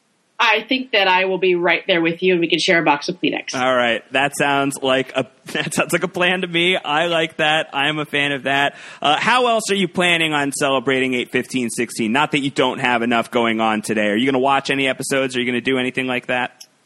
For me... Or are you just going to be making sure that the site isn't broken? Well, there's that.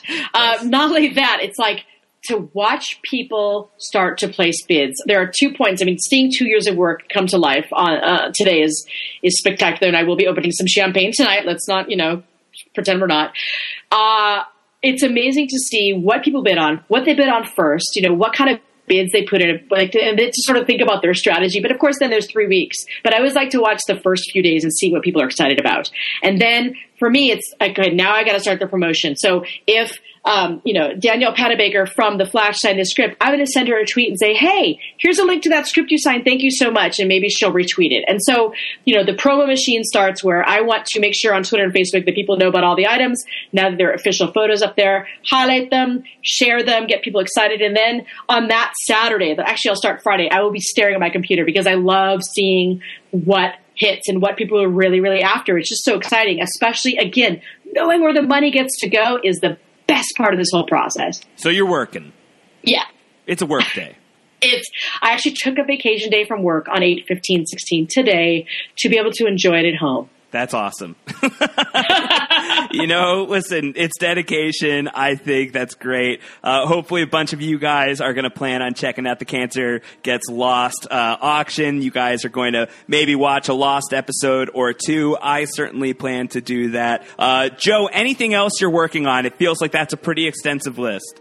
It's a pretty extensive list. There are other things I'm working on that I can't talk about right now, but I'm a little overwhelmed, but in the best possible way. And I strongly, strongly believe in the beautiful generosity of fans and actors and casts and crews alike. And I just want to reiterate how thankful I am to have friends like you and friends like you. I'm talking to you, Internet. And the Royal You. The Royal You. And friends like you, Josh, who I've known for 6 years, who are still along for the ride and support this crazy journey we're on. And really, channeling fandoms toward the greater good, nothing has given me more pleasure in life, and I hope to be able to continue to do so the rest of my life. You seem really happy. You seem like you're in a good place right now. I'm very happy to hear it, and I know it's all for really, really good causes. So makes me very happy that you're as happy as you are. Follow Jo on Twitter. She's at Joe Opinionated, like opinionated with a J in front of it. She is always talking about TV and Lost and all sorts of other fun shenanigans. She's a great follow, so make sure you guys do that. Jo, anything else? I'm just overwhelmed with gratitude, so I'll let you end it here. All right, so that'll be that. Jo, thanks so much. Really appreciate you coming on, and good luck with the auction. Thank you, my friend.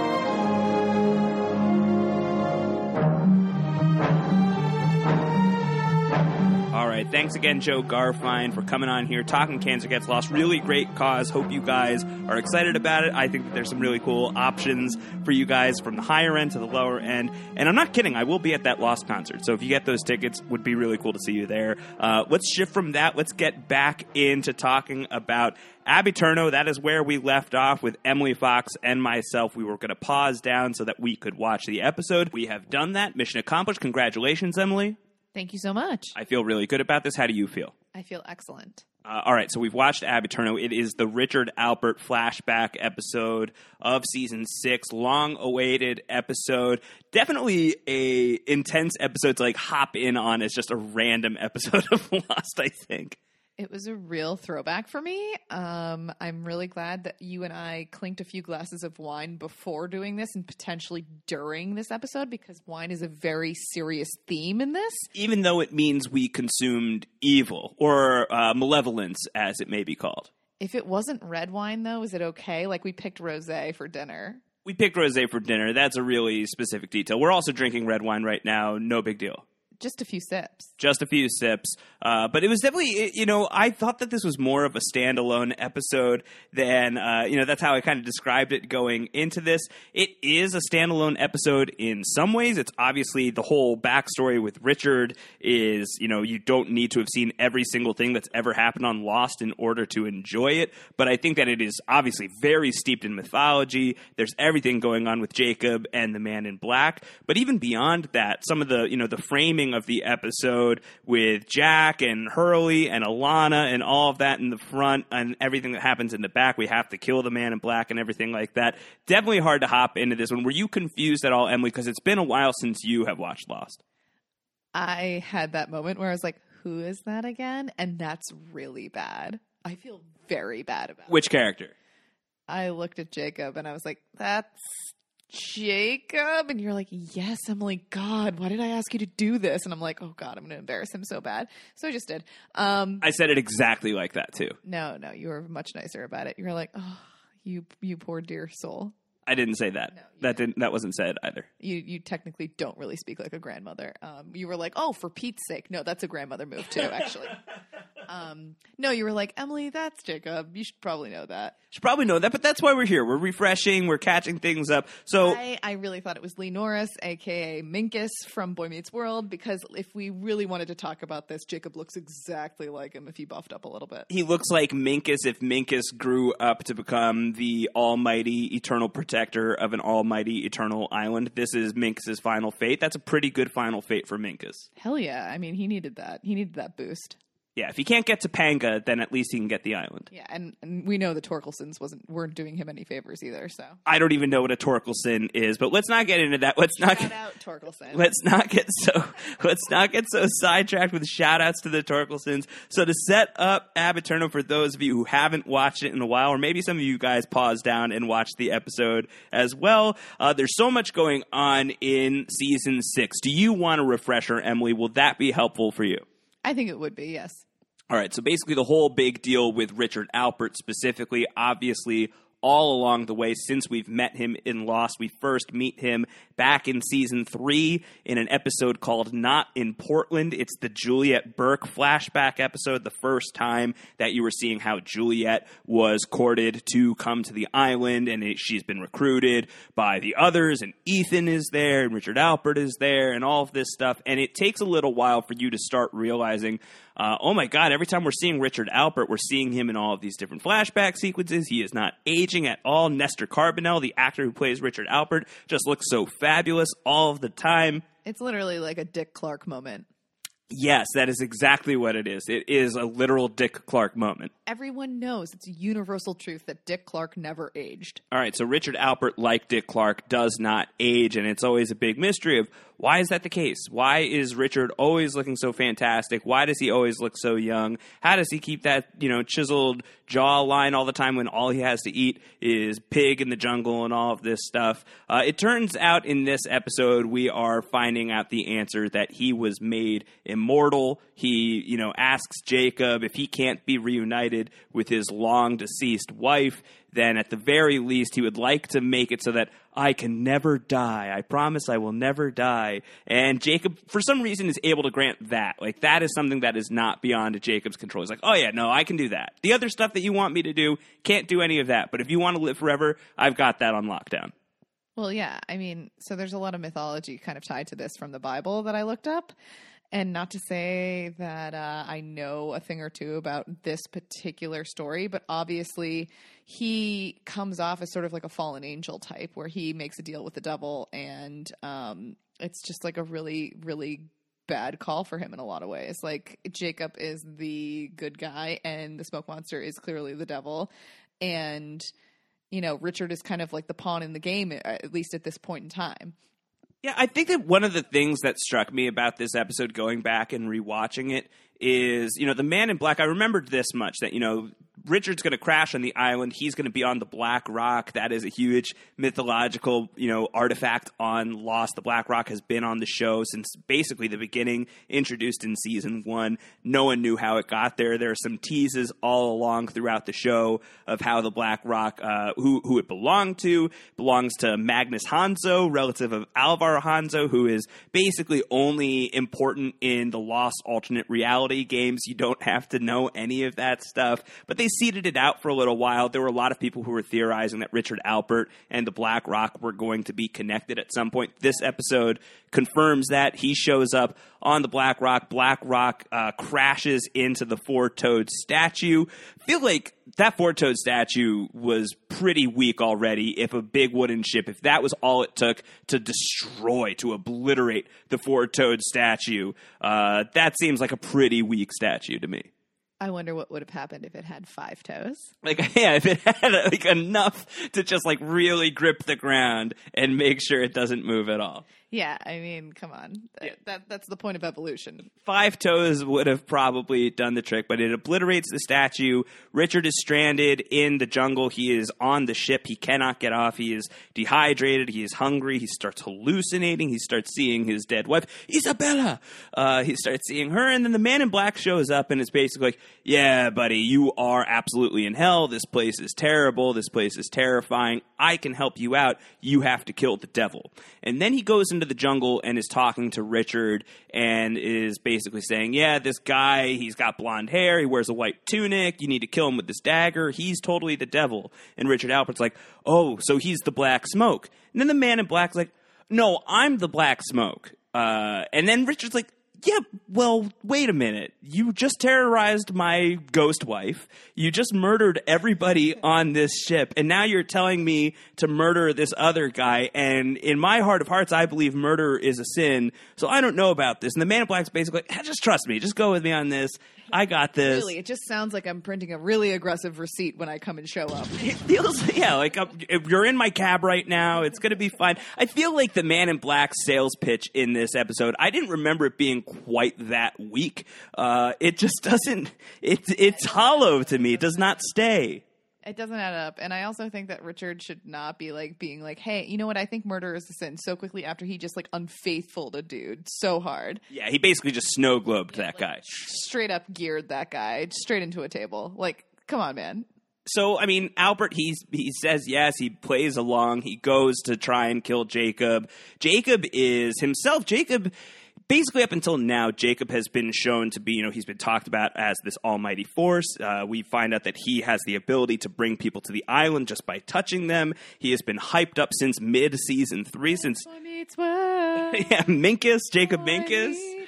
Yeah, we have Minkus has, brought all these people to the island. He has done all of this stuff. And pretty much every time we have seen him, he has been benevolent. He has been all powerful. He has been a pretty cool dude, not a rude dude. And suddenly he's getting almost assassinated by Richard Alpert. And so he takes the claws out. He's ready to be bad cop here for a bit. This is the first time you really see Jacob, this all-powerful character, really showing that he's got a darker side, a devilish side to himself, perhaps even. But it's also like a baptismal moment when he throws Richard into the water and he's like, "Are you dead now? Like, do you feel this now?" He's like, "Stop! Don't do this! Don't drown me!" But it's like such sort of like a biblical moment of him like putting him in the water, pulling him out, putting him in, pulling it out. Yikes! That is a very intense imagery. But yes, that is what is going on. I mean, That's what happens when you drink this wine. That's what happens in this episode. I mean, this episode is really biblical. This is an episode where Richard's faith, or Ricardo's faith, as it were, is really put on the line. I don't understand all of Richard's various names. I don't know how he gets from Ricardo to Richard is fine, but there's also Ricardus is in there as well, so there's the Latin At thing. least it's consistent. It's all sort of Ricard. Why? Captain Ricard. You're in France right now. What would his French name be? Don't ask me. You're the one who speaks French. I believe it's Richard. Richard, yeah, Richard Alpert. But he Alpert. Alpert. But then, as you've mentioned, wine is a big theme in this episode, and we get to that really awesome moment of Jacob explaining what the island is, and he uses the wine bottle as a metaphor, and this has sort of been, at least for me, this is really the big reason why I do love this episode, is this is the best explanation for what the island is for my money. It is, he takes this bottle of wine, he says, imagine that this red stuff in the center of the wine is evil, it's malevolence, it's whatever you want to call it. You call it the devil, you call it hell, and this cork is this island that you're sitting on, and the only thing that keeps this stuff at bay is the cork, is the island. They never really tell you on the show what the island is. You don't know if it's some sort of godly thing. You don't have any sense of what the origin is. They don't really ever get into why there's some Egyptian nonsense here. What are all the hieroglyphics about? Any of that. They never really go down that rabbit hole. And I know that bothers a bunch of people, and I think it wasn't my favorite thing at the time that went unexplained. But I feel like this sort of just idea of, yeah, this place is really, really powerful, and it houses some really bad mojo. There is some really scary stuff here that if it were to be unleashed, it would be bad news bears for everybody. I just think that the way that they explain that was really, really cool, and I think that aspect of the show really holds up. And also I know that you can relate, Emily, because too much red wine in your system and malevolent things happen as well. I was just about to say, in your experience with me and red wine, how are your feelings like in line with what this says? Emily is the best. I love Emily. Obviously, we are married. We are podcasting together. Everything is going great right now. Sometimes a thing happens when Emily imbibes too much with red wine, and red wine Emily emerges. And who is red wine Emily? She's somebody that cannot be tamed. She has no wits about her. She has a lazy eye, and The laziest eye. she does whatever she wants. Yeah, and usually it's not great. She just, has a little bit too much confidence. Too much confidence, no filter. She goes full Fox. She says what's on her mind, even if it is not the polite thing to say. So you know what it would be like to be smoke monstered, and to let that out in the world full time would be bad news. Which is why I would unshackle somebody and try to get them to help me. That is, I don't know if you would have your wits about you to do it. No, man, it's cool. It's cool. Just do like this one thing for me, and everyone, like the whole rest of the world would be like, "Quiet, Emily, you're drunk." Quiet, Emily, settle down, smoke monster. Yeah, you're drunk. Emily Go becomes home. the smoke monster is Yeah. basically what we're saying. That's actually a really good comment. You That can't makes a lot of you sense. can't shapeshift though. That doesn't happen, and unfortunately, you do not look like Terry O'Quinn when you were at the height of your powers. That is unfortunate. I also don't make those weird receipt noises from a cab. Usually, you do not.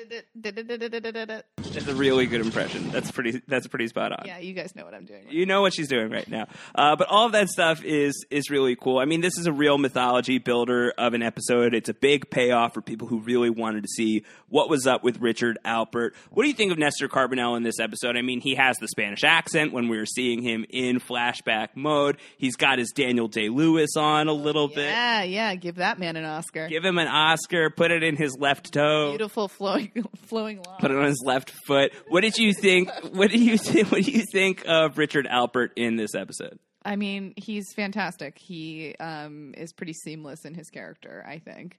and he plays it really well. There's a lot of chemistry between him and his wife, because I hadn't seen this episode in how many years, and I like teared up a few times when like they were, obviously she was passing away, and then he thought he saw her again with Hurley. It was really emotional for me, and I didn't expect that, because when you're far enough away from something and you liked it, but you don't necessarily look at it in like a revered way that a lot of people do, you don't necessarily expect to fall back into those sort of feelings as quickly as I did, I guess. So. Well, you had said before we started the podcast that you were good with Richard Alpert. You weren't great with Richard Alpert. You didn't know exactly how you felt. You blamed this possibly on the fact that he shares the same name as your mom's ex-husband. But having seen this, you also said that you are a sucker for the characters who have big sweeping romantic stories. Yeah. That's really what won you over? And this doesn't fail in that regard. I also think his eyelashes are really amazing. And as somebody who loves eyelashes themselves the way that I do. Emily has very thick eyelashes is what she's saying. Oh, you're just being nice to me. It's the truth. No, it's just a physical observation. Yeah, I mean, they are kind of freakish. They're very full. Yeah. We were in a hotel a few months ago, and a woman came in to do room service and didn't realize we were there. And she was like, are those real? And that's all you heard right around the corner. And I was just standing there, and I was like, yeah, they are. And like anyone else who heard that would be like, what is she talking about? And Josh was like, she's talking about your eyelashes, wasn't she? Emily has Richard Alpert eyelashes, which is making me question some things right now. Why? No, that's all good stuff. It's all about that red wine, baby. Love it. Okay, let's move far away from that. You know what else I enjoy is the awkwardness of. I mean, it's obviously a very touching scene when Richard and Isabella finally reunite at the end of this episode, or right before we have that moment where the man in black smashes the wine. That whole scene, and Richard is reconnecting with his wife, who is deceased for the first time, and Hurley is kind of the medium, and he's essentially playing Whoopi Goldberg in Ghost. Thank you. I was about to bring that up. I was going to be like, oh, all they needed was a penny on the wall just to prove it. Yeah. Or, some Unchained Melody could have come in. I feel like that would be a good edit if anyone wants to go and re-edit that scene to Unchained Melody. Automade Brown. Automade Brown. Some Henry VIII I Am would have been pretty good. You in danger, girl. You in danger, girl. Yeah, some pottery would be nice right about now. Yes. Soho Loft from the 80s.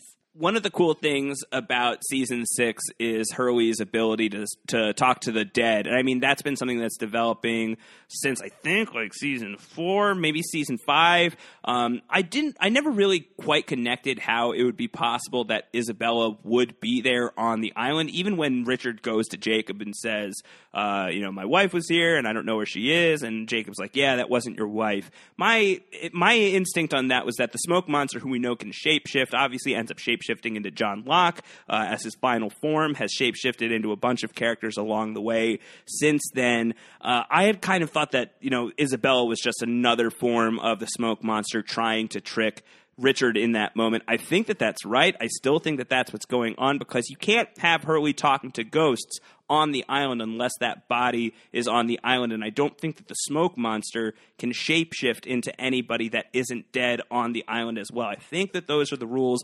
Rules are a little bit cloudy, but I'm pretty sure that that's what's going on. But this episode, I felt like I had the epiphany that so much time passed. Richard Alpert is very, very old. There are so many ways that they could have brought Isabella's bones to the island. They could have brought the body there at some point in between years. So I don't know. I mean, that was always like a logistic hang up for me. I'm less hung up on that logistic today. I know that you do not care about that at all, Emily Fox. I'm just thinking about the guy from the like trains part of Ghost now.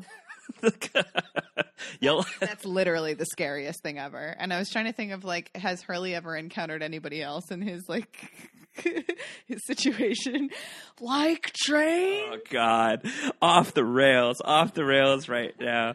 Yeah, that guy would have been great. I believe that the actor is passed away at this point, but that would have been great to see him on the island at some point. There, you never know. You never know. What else from this episode would you like to talk about, Emily? Let's talk about Richard Alpert's giggle at the beginning of the episode. Richard Alpert's giggle at the beginning of the episode. Yeah, where they're like, well, Richard's supposed to know what to do. Like, Alana's like, Richard knows. And he goes, ha! Yeah, I feel like Antonio would really like that. Antonio Mazzaro has a thing for the awkward giggle. No, he likes it when characters let out, like, noises that you can't tell if someone is happy or sad or angry or some mixture of emotions. But that's neither here nor there. You mentioned Alana earlier. Alana is one of my least favorite characters on Lost because, no disrespect to the actor who plays Alana. That's just a character who never really comes fully formed to me. I forgot that the beginning of this episode doesn't even open with Richard. It opens with Jacob visiting Alana and healing Alana and saying, you have to go to the island. Some bad stuff is about to happen. You have to go get Richard. Richard will know what to do. And that kind of launches us into Richard's downward spiral because Jacob is dead. The Man in Black is in power. Everything that he has believed for the past 200 years or so is now called into question. And Alana is sort of the first character you see. Emily, you didn't even remember what an Alana is. Well, to be fair, she had a bandage around her face. So I was like, wait a second. But even when she was unbandaged, did you have any idea who that character is? She's just very two-dimensional in this situation. Well, I think what sucks is that, Alana is built up to be this important character, and she's named a series regular here in Season 6, and she comes out of her shell in Season 5 as somebody who is clearly working on behalf of Jacob and has all of this potential knowledge at her disposal, and Jacob clearly brought her to the island for a reason, had a purpose. She had a part to play in the wars to come. I think that she was an unpopular character. I don't even think that she was an unpopular character. She was an unpopular character. She was not somebody that really popped for people, but she was being painted in a light that, made her very important and had her have a pivotal role to play. And then suddenly I think it's the very next episode or an episode after that, my memory's a little bit fuzzy on that. She just blows up. She gets arsed. The same thing that happens to Dr. Arst in Season 1, where he goes to the Black Rock and accidentally dynamites himself into extinction. That's essentially what happens to Alana next. So what's the whole reason that she's been brought to the island? There's really no clear purpose. So she's really just such an unfortunate waste of a character. And seeing her in this first scene of this episode really did grind my gears and get me thinking and why did they do that with Alana? If they were going to build her up to be important, at least, if she's going to die, have her die fighting the smoke monster. Don't have her die just blowing up. But I don't know. I mean, that's not even in this episode, but I saw that scene. I was just like, oh, God, I hate that stuff. That stuff sucks. I mean, it really crystallized a bigger thing for me in a lot of ways, whereas, I already mentioned to you that I had a whole bunch of top characters that I really care about. They're all men. A lot of the female characters just don't do it for me the same way. And that's not me being like, oh my gosh, no, this person's way better than this, da-da-da-da. I think a lot of the female characters have potential, but they never really kind of crystallize in a way that makes sense for me. I don't think that that's an unpopular opinion. I think that, Yeah. I mean, I think that, I love Penny. I think that she had a lot to offer, but at the same time, she was very one note where she's like, I have to find Desmond. Don't disrespect Penny right now. I swear to God. I'm not trying to, believe me. She's amazing. She's awesome. Poor Claire, all she was ever doing was worrying about that baby. There's a lot more that these people could have done. Kate's just running around, doing crazy stuff. It's never really I don't know, in depth the way that I want it to be, the way that I feel the male characters sometimes tend to be. Yeah, no, I think that that fair? No, I think so. I think that the male characters are more, vividly drawn. I think that they are more colorful characters for the most part. I think that there are lots of great women characters on Lost as well, but I do think that especially with someone like Alana, and you've made the case with Kate earlier, I think that, sometimes they suffer in comparison to people who are more blockbuster characters like Sawyer or Desmond or Hurley. And even with Juliet, she's just really awesome, but you only watch her just be like, oh no, I like you, Jack, and you're like, no. No, I love Juliet. I think Juliet's really cool. No, she is, but that's all I'm saying. Anything else from this episode that you want to touch on before we close out? I just want to touch Richard Alpert's locks before he cuts them. You like the hair. It's great. It's just everything you want it to be and more. It's a really good look for him. So, I mean, listen, what you're going to get from these recaps, these random episode recaps, is just talking about some of the points that happen in the episode. No super deep dive analysis or anything like that. Probably a bunch of Ghost references. Maybe the occasional Minkus call out. TGIF. Oh, I would love to do a Family Matters comparison. That would be really good. I don't know where you would even begin, but you have some time to think about that. So there's definitely an Urkel reference somewhere there. I don't know where the Urkel reference is, but it probably is in there somewhere. Anyway, if you guys watched Ab Eterno and you want to talk about it next week on the podcast, you can send us some questions. postshowrecaps.com/feedback is the easiest way to do that. Or you can tweet us. We would love to see your tweets. I'm at Round Howard. Emily is at Emilet, like an omelet with an E instead of an O. Especially in French. Why especially in French? Because when you spell omelet in English, sometimes there's not a T and an E at the end of it. Okay, I guess that makes sense.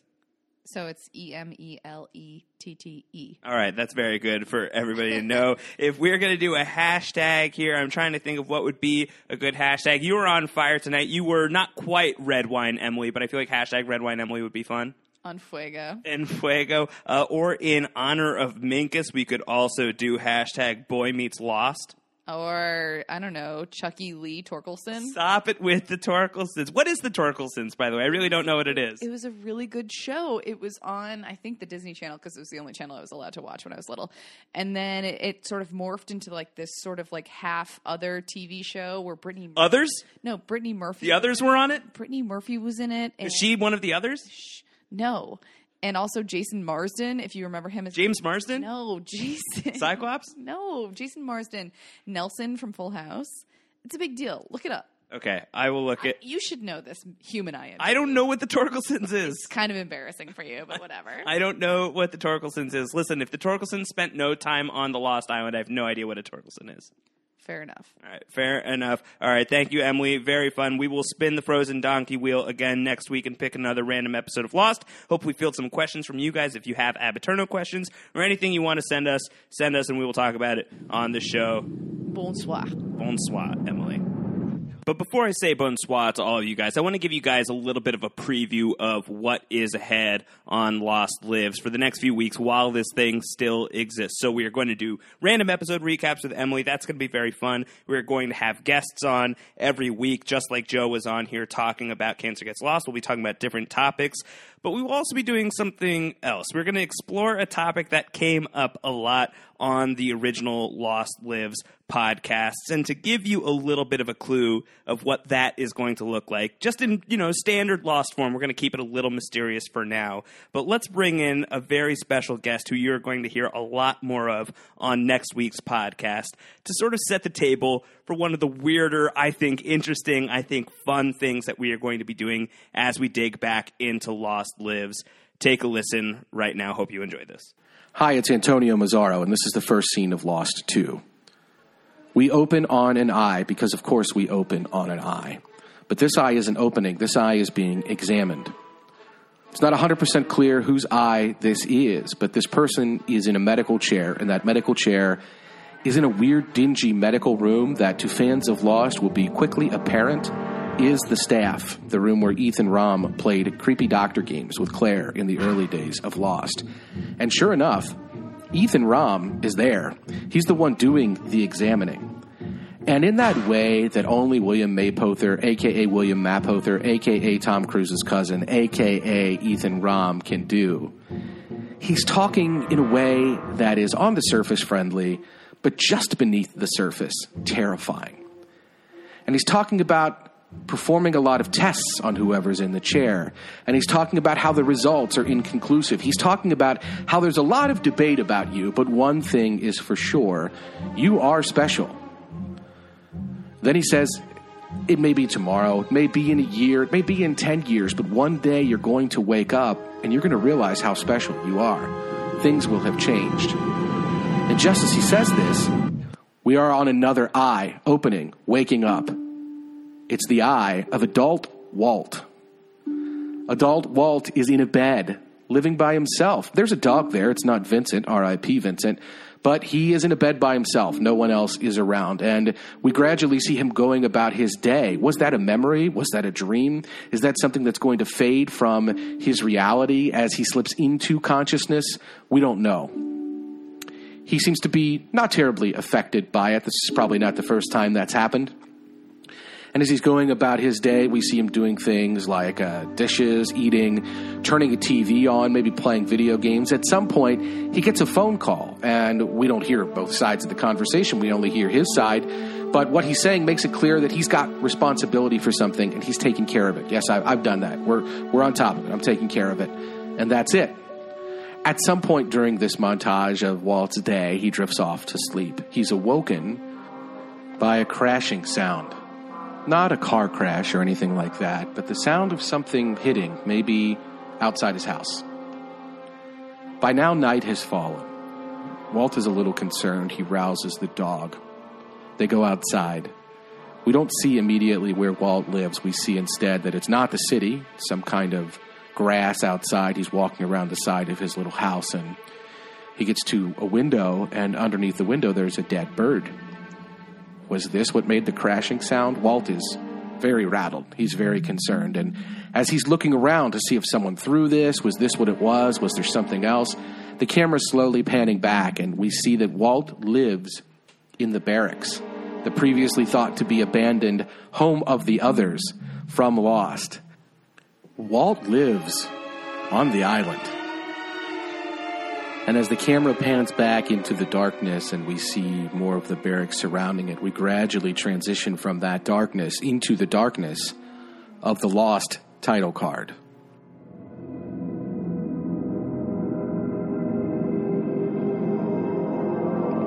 Lost. And that's it.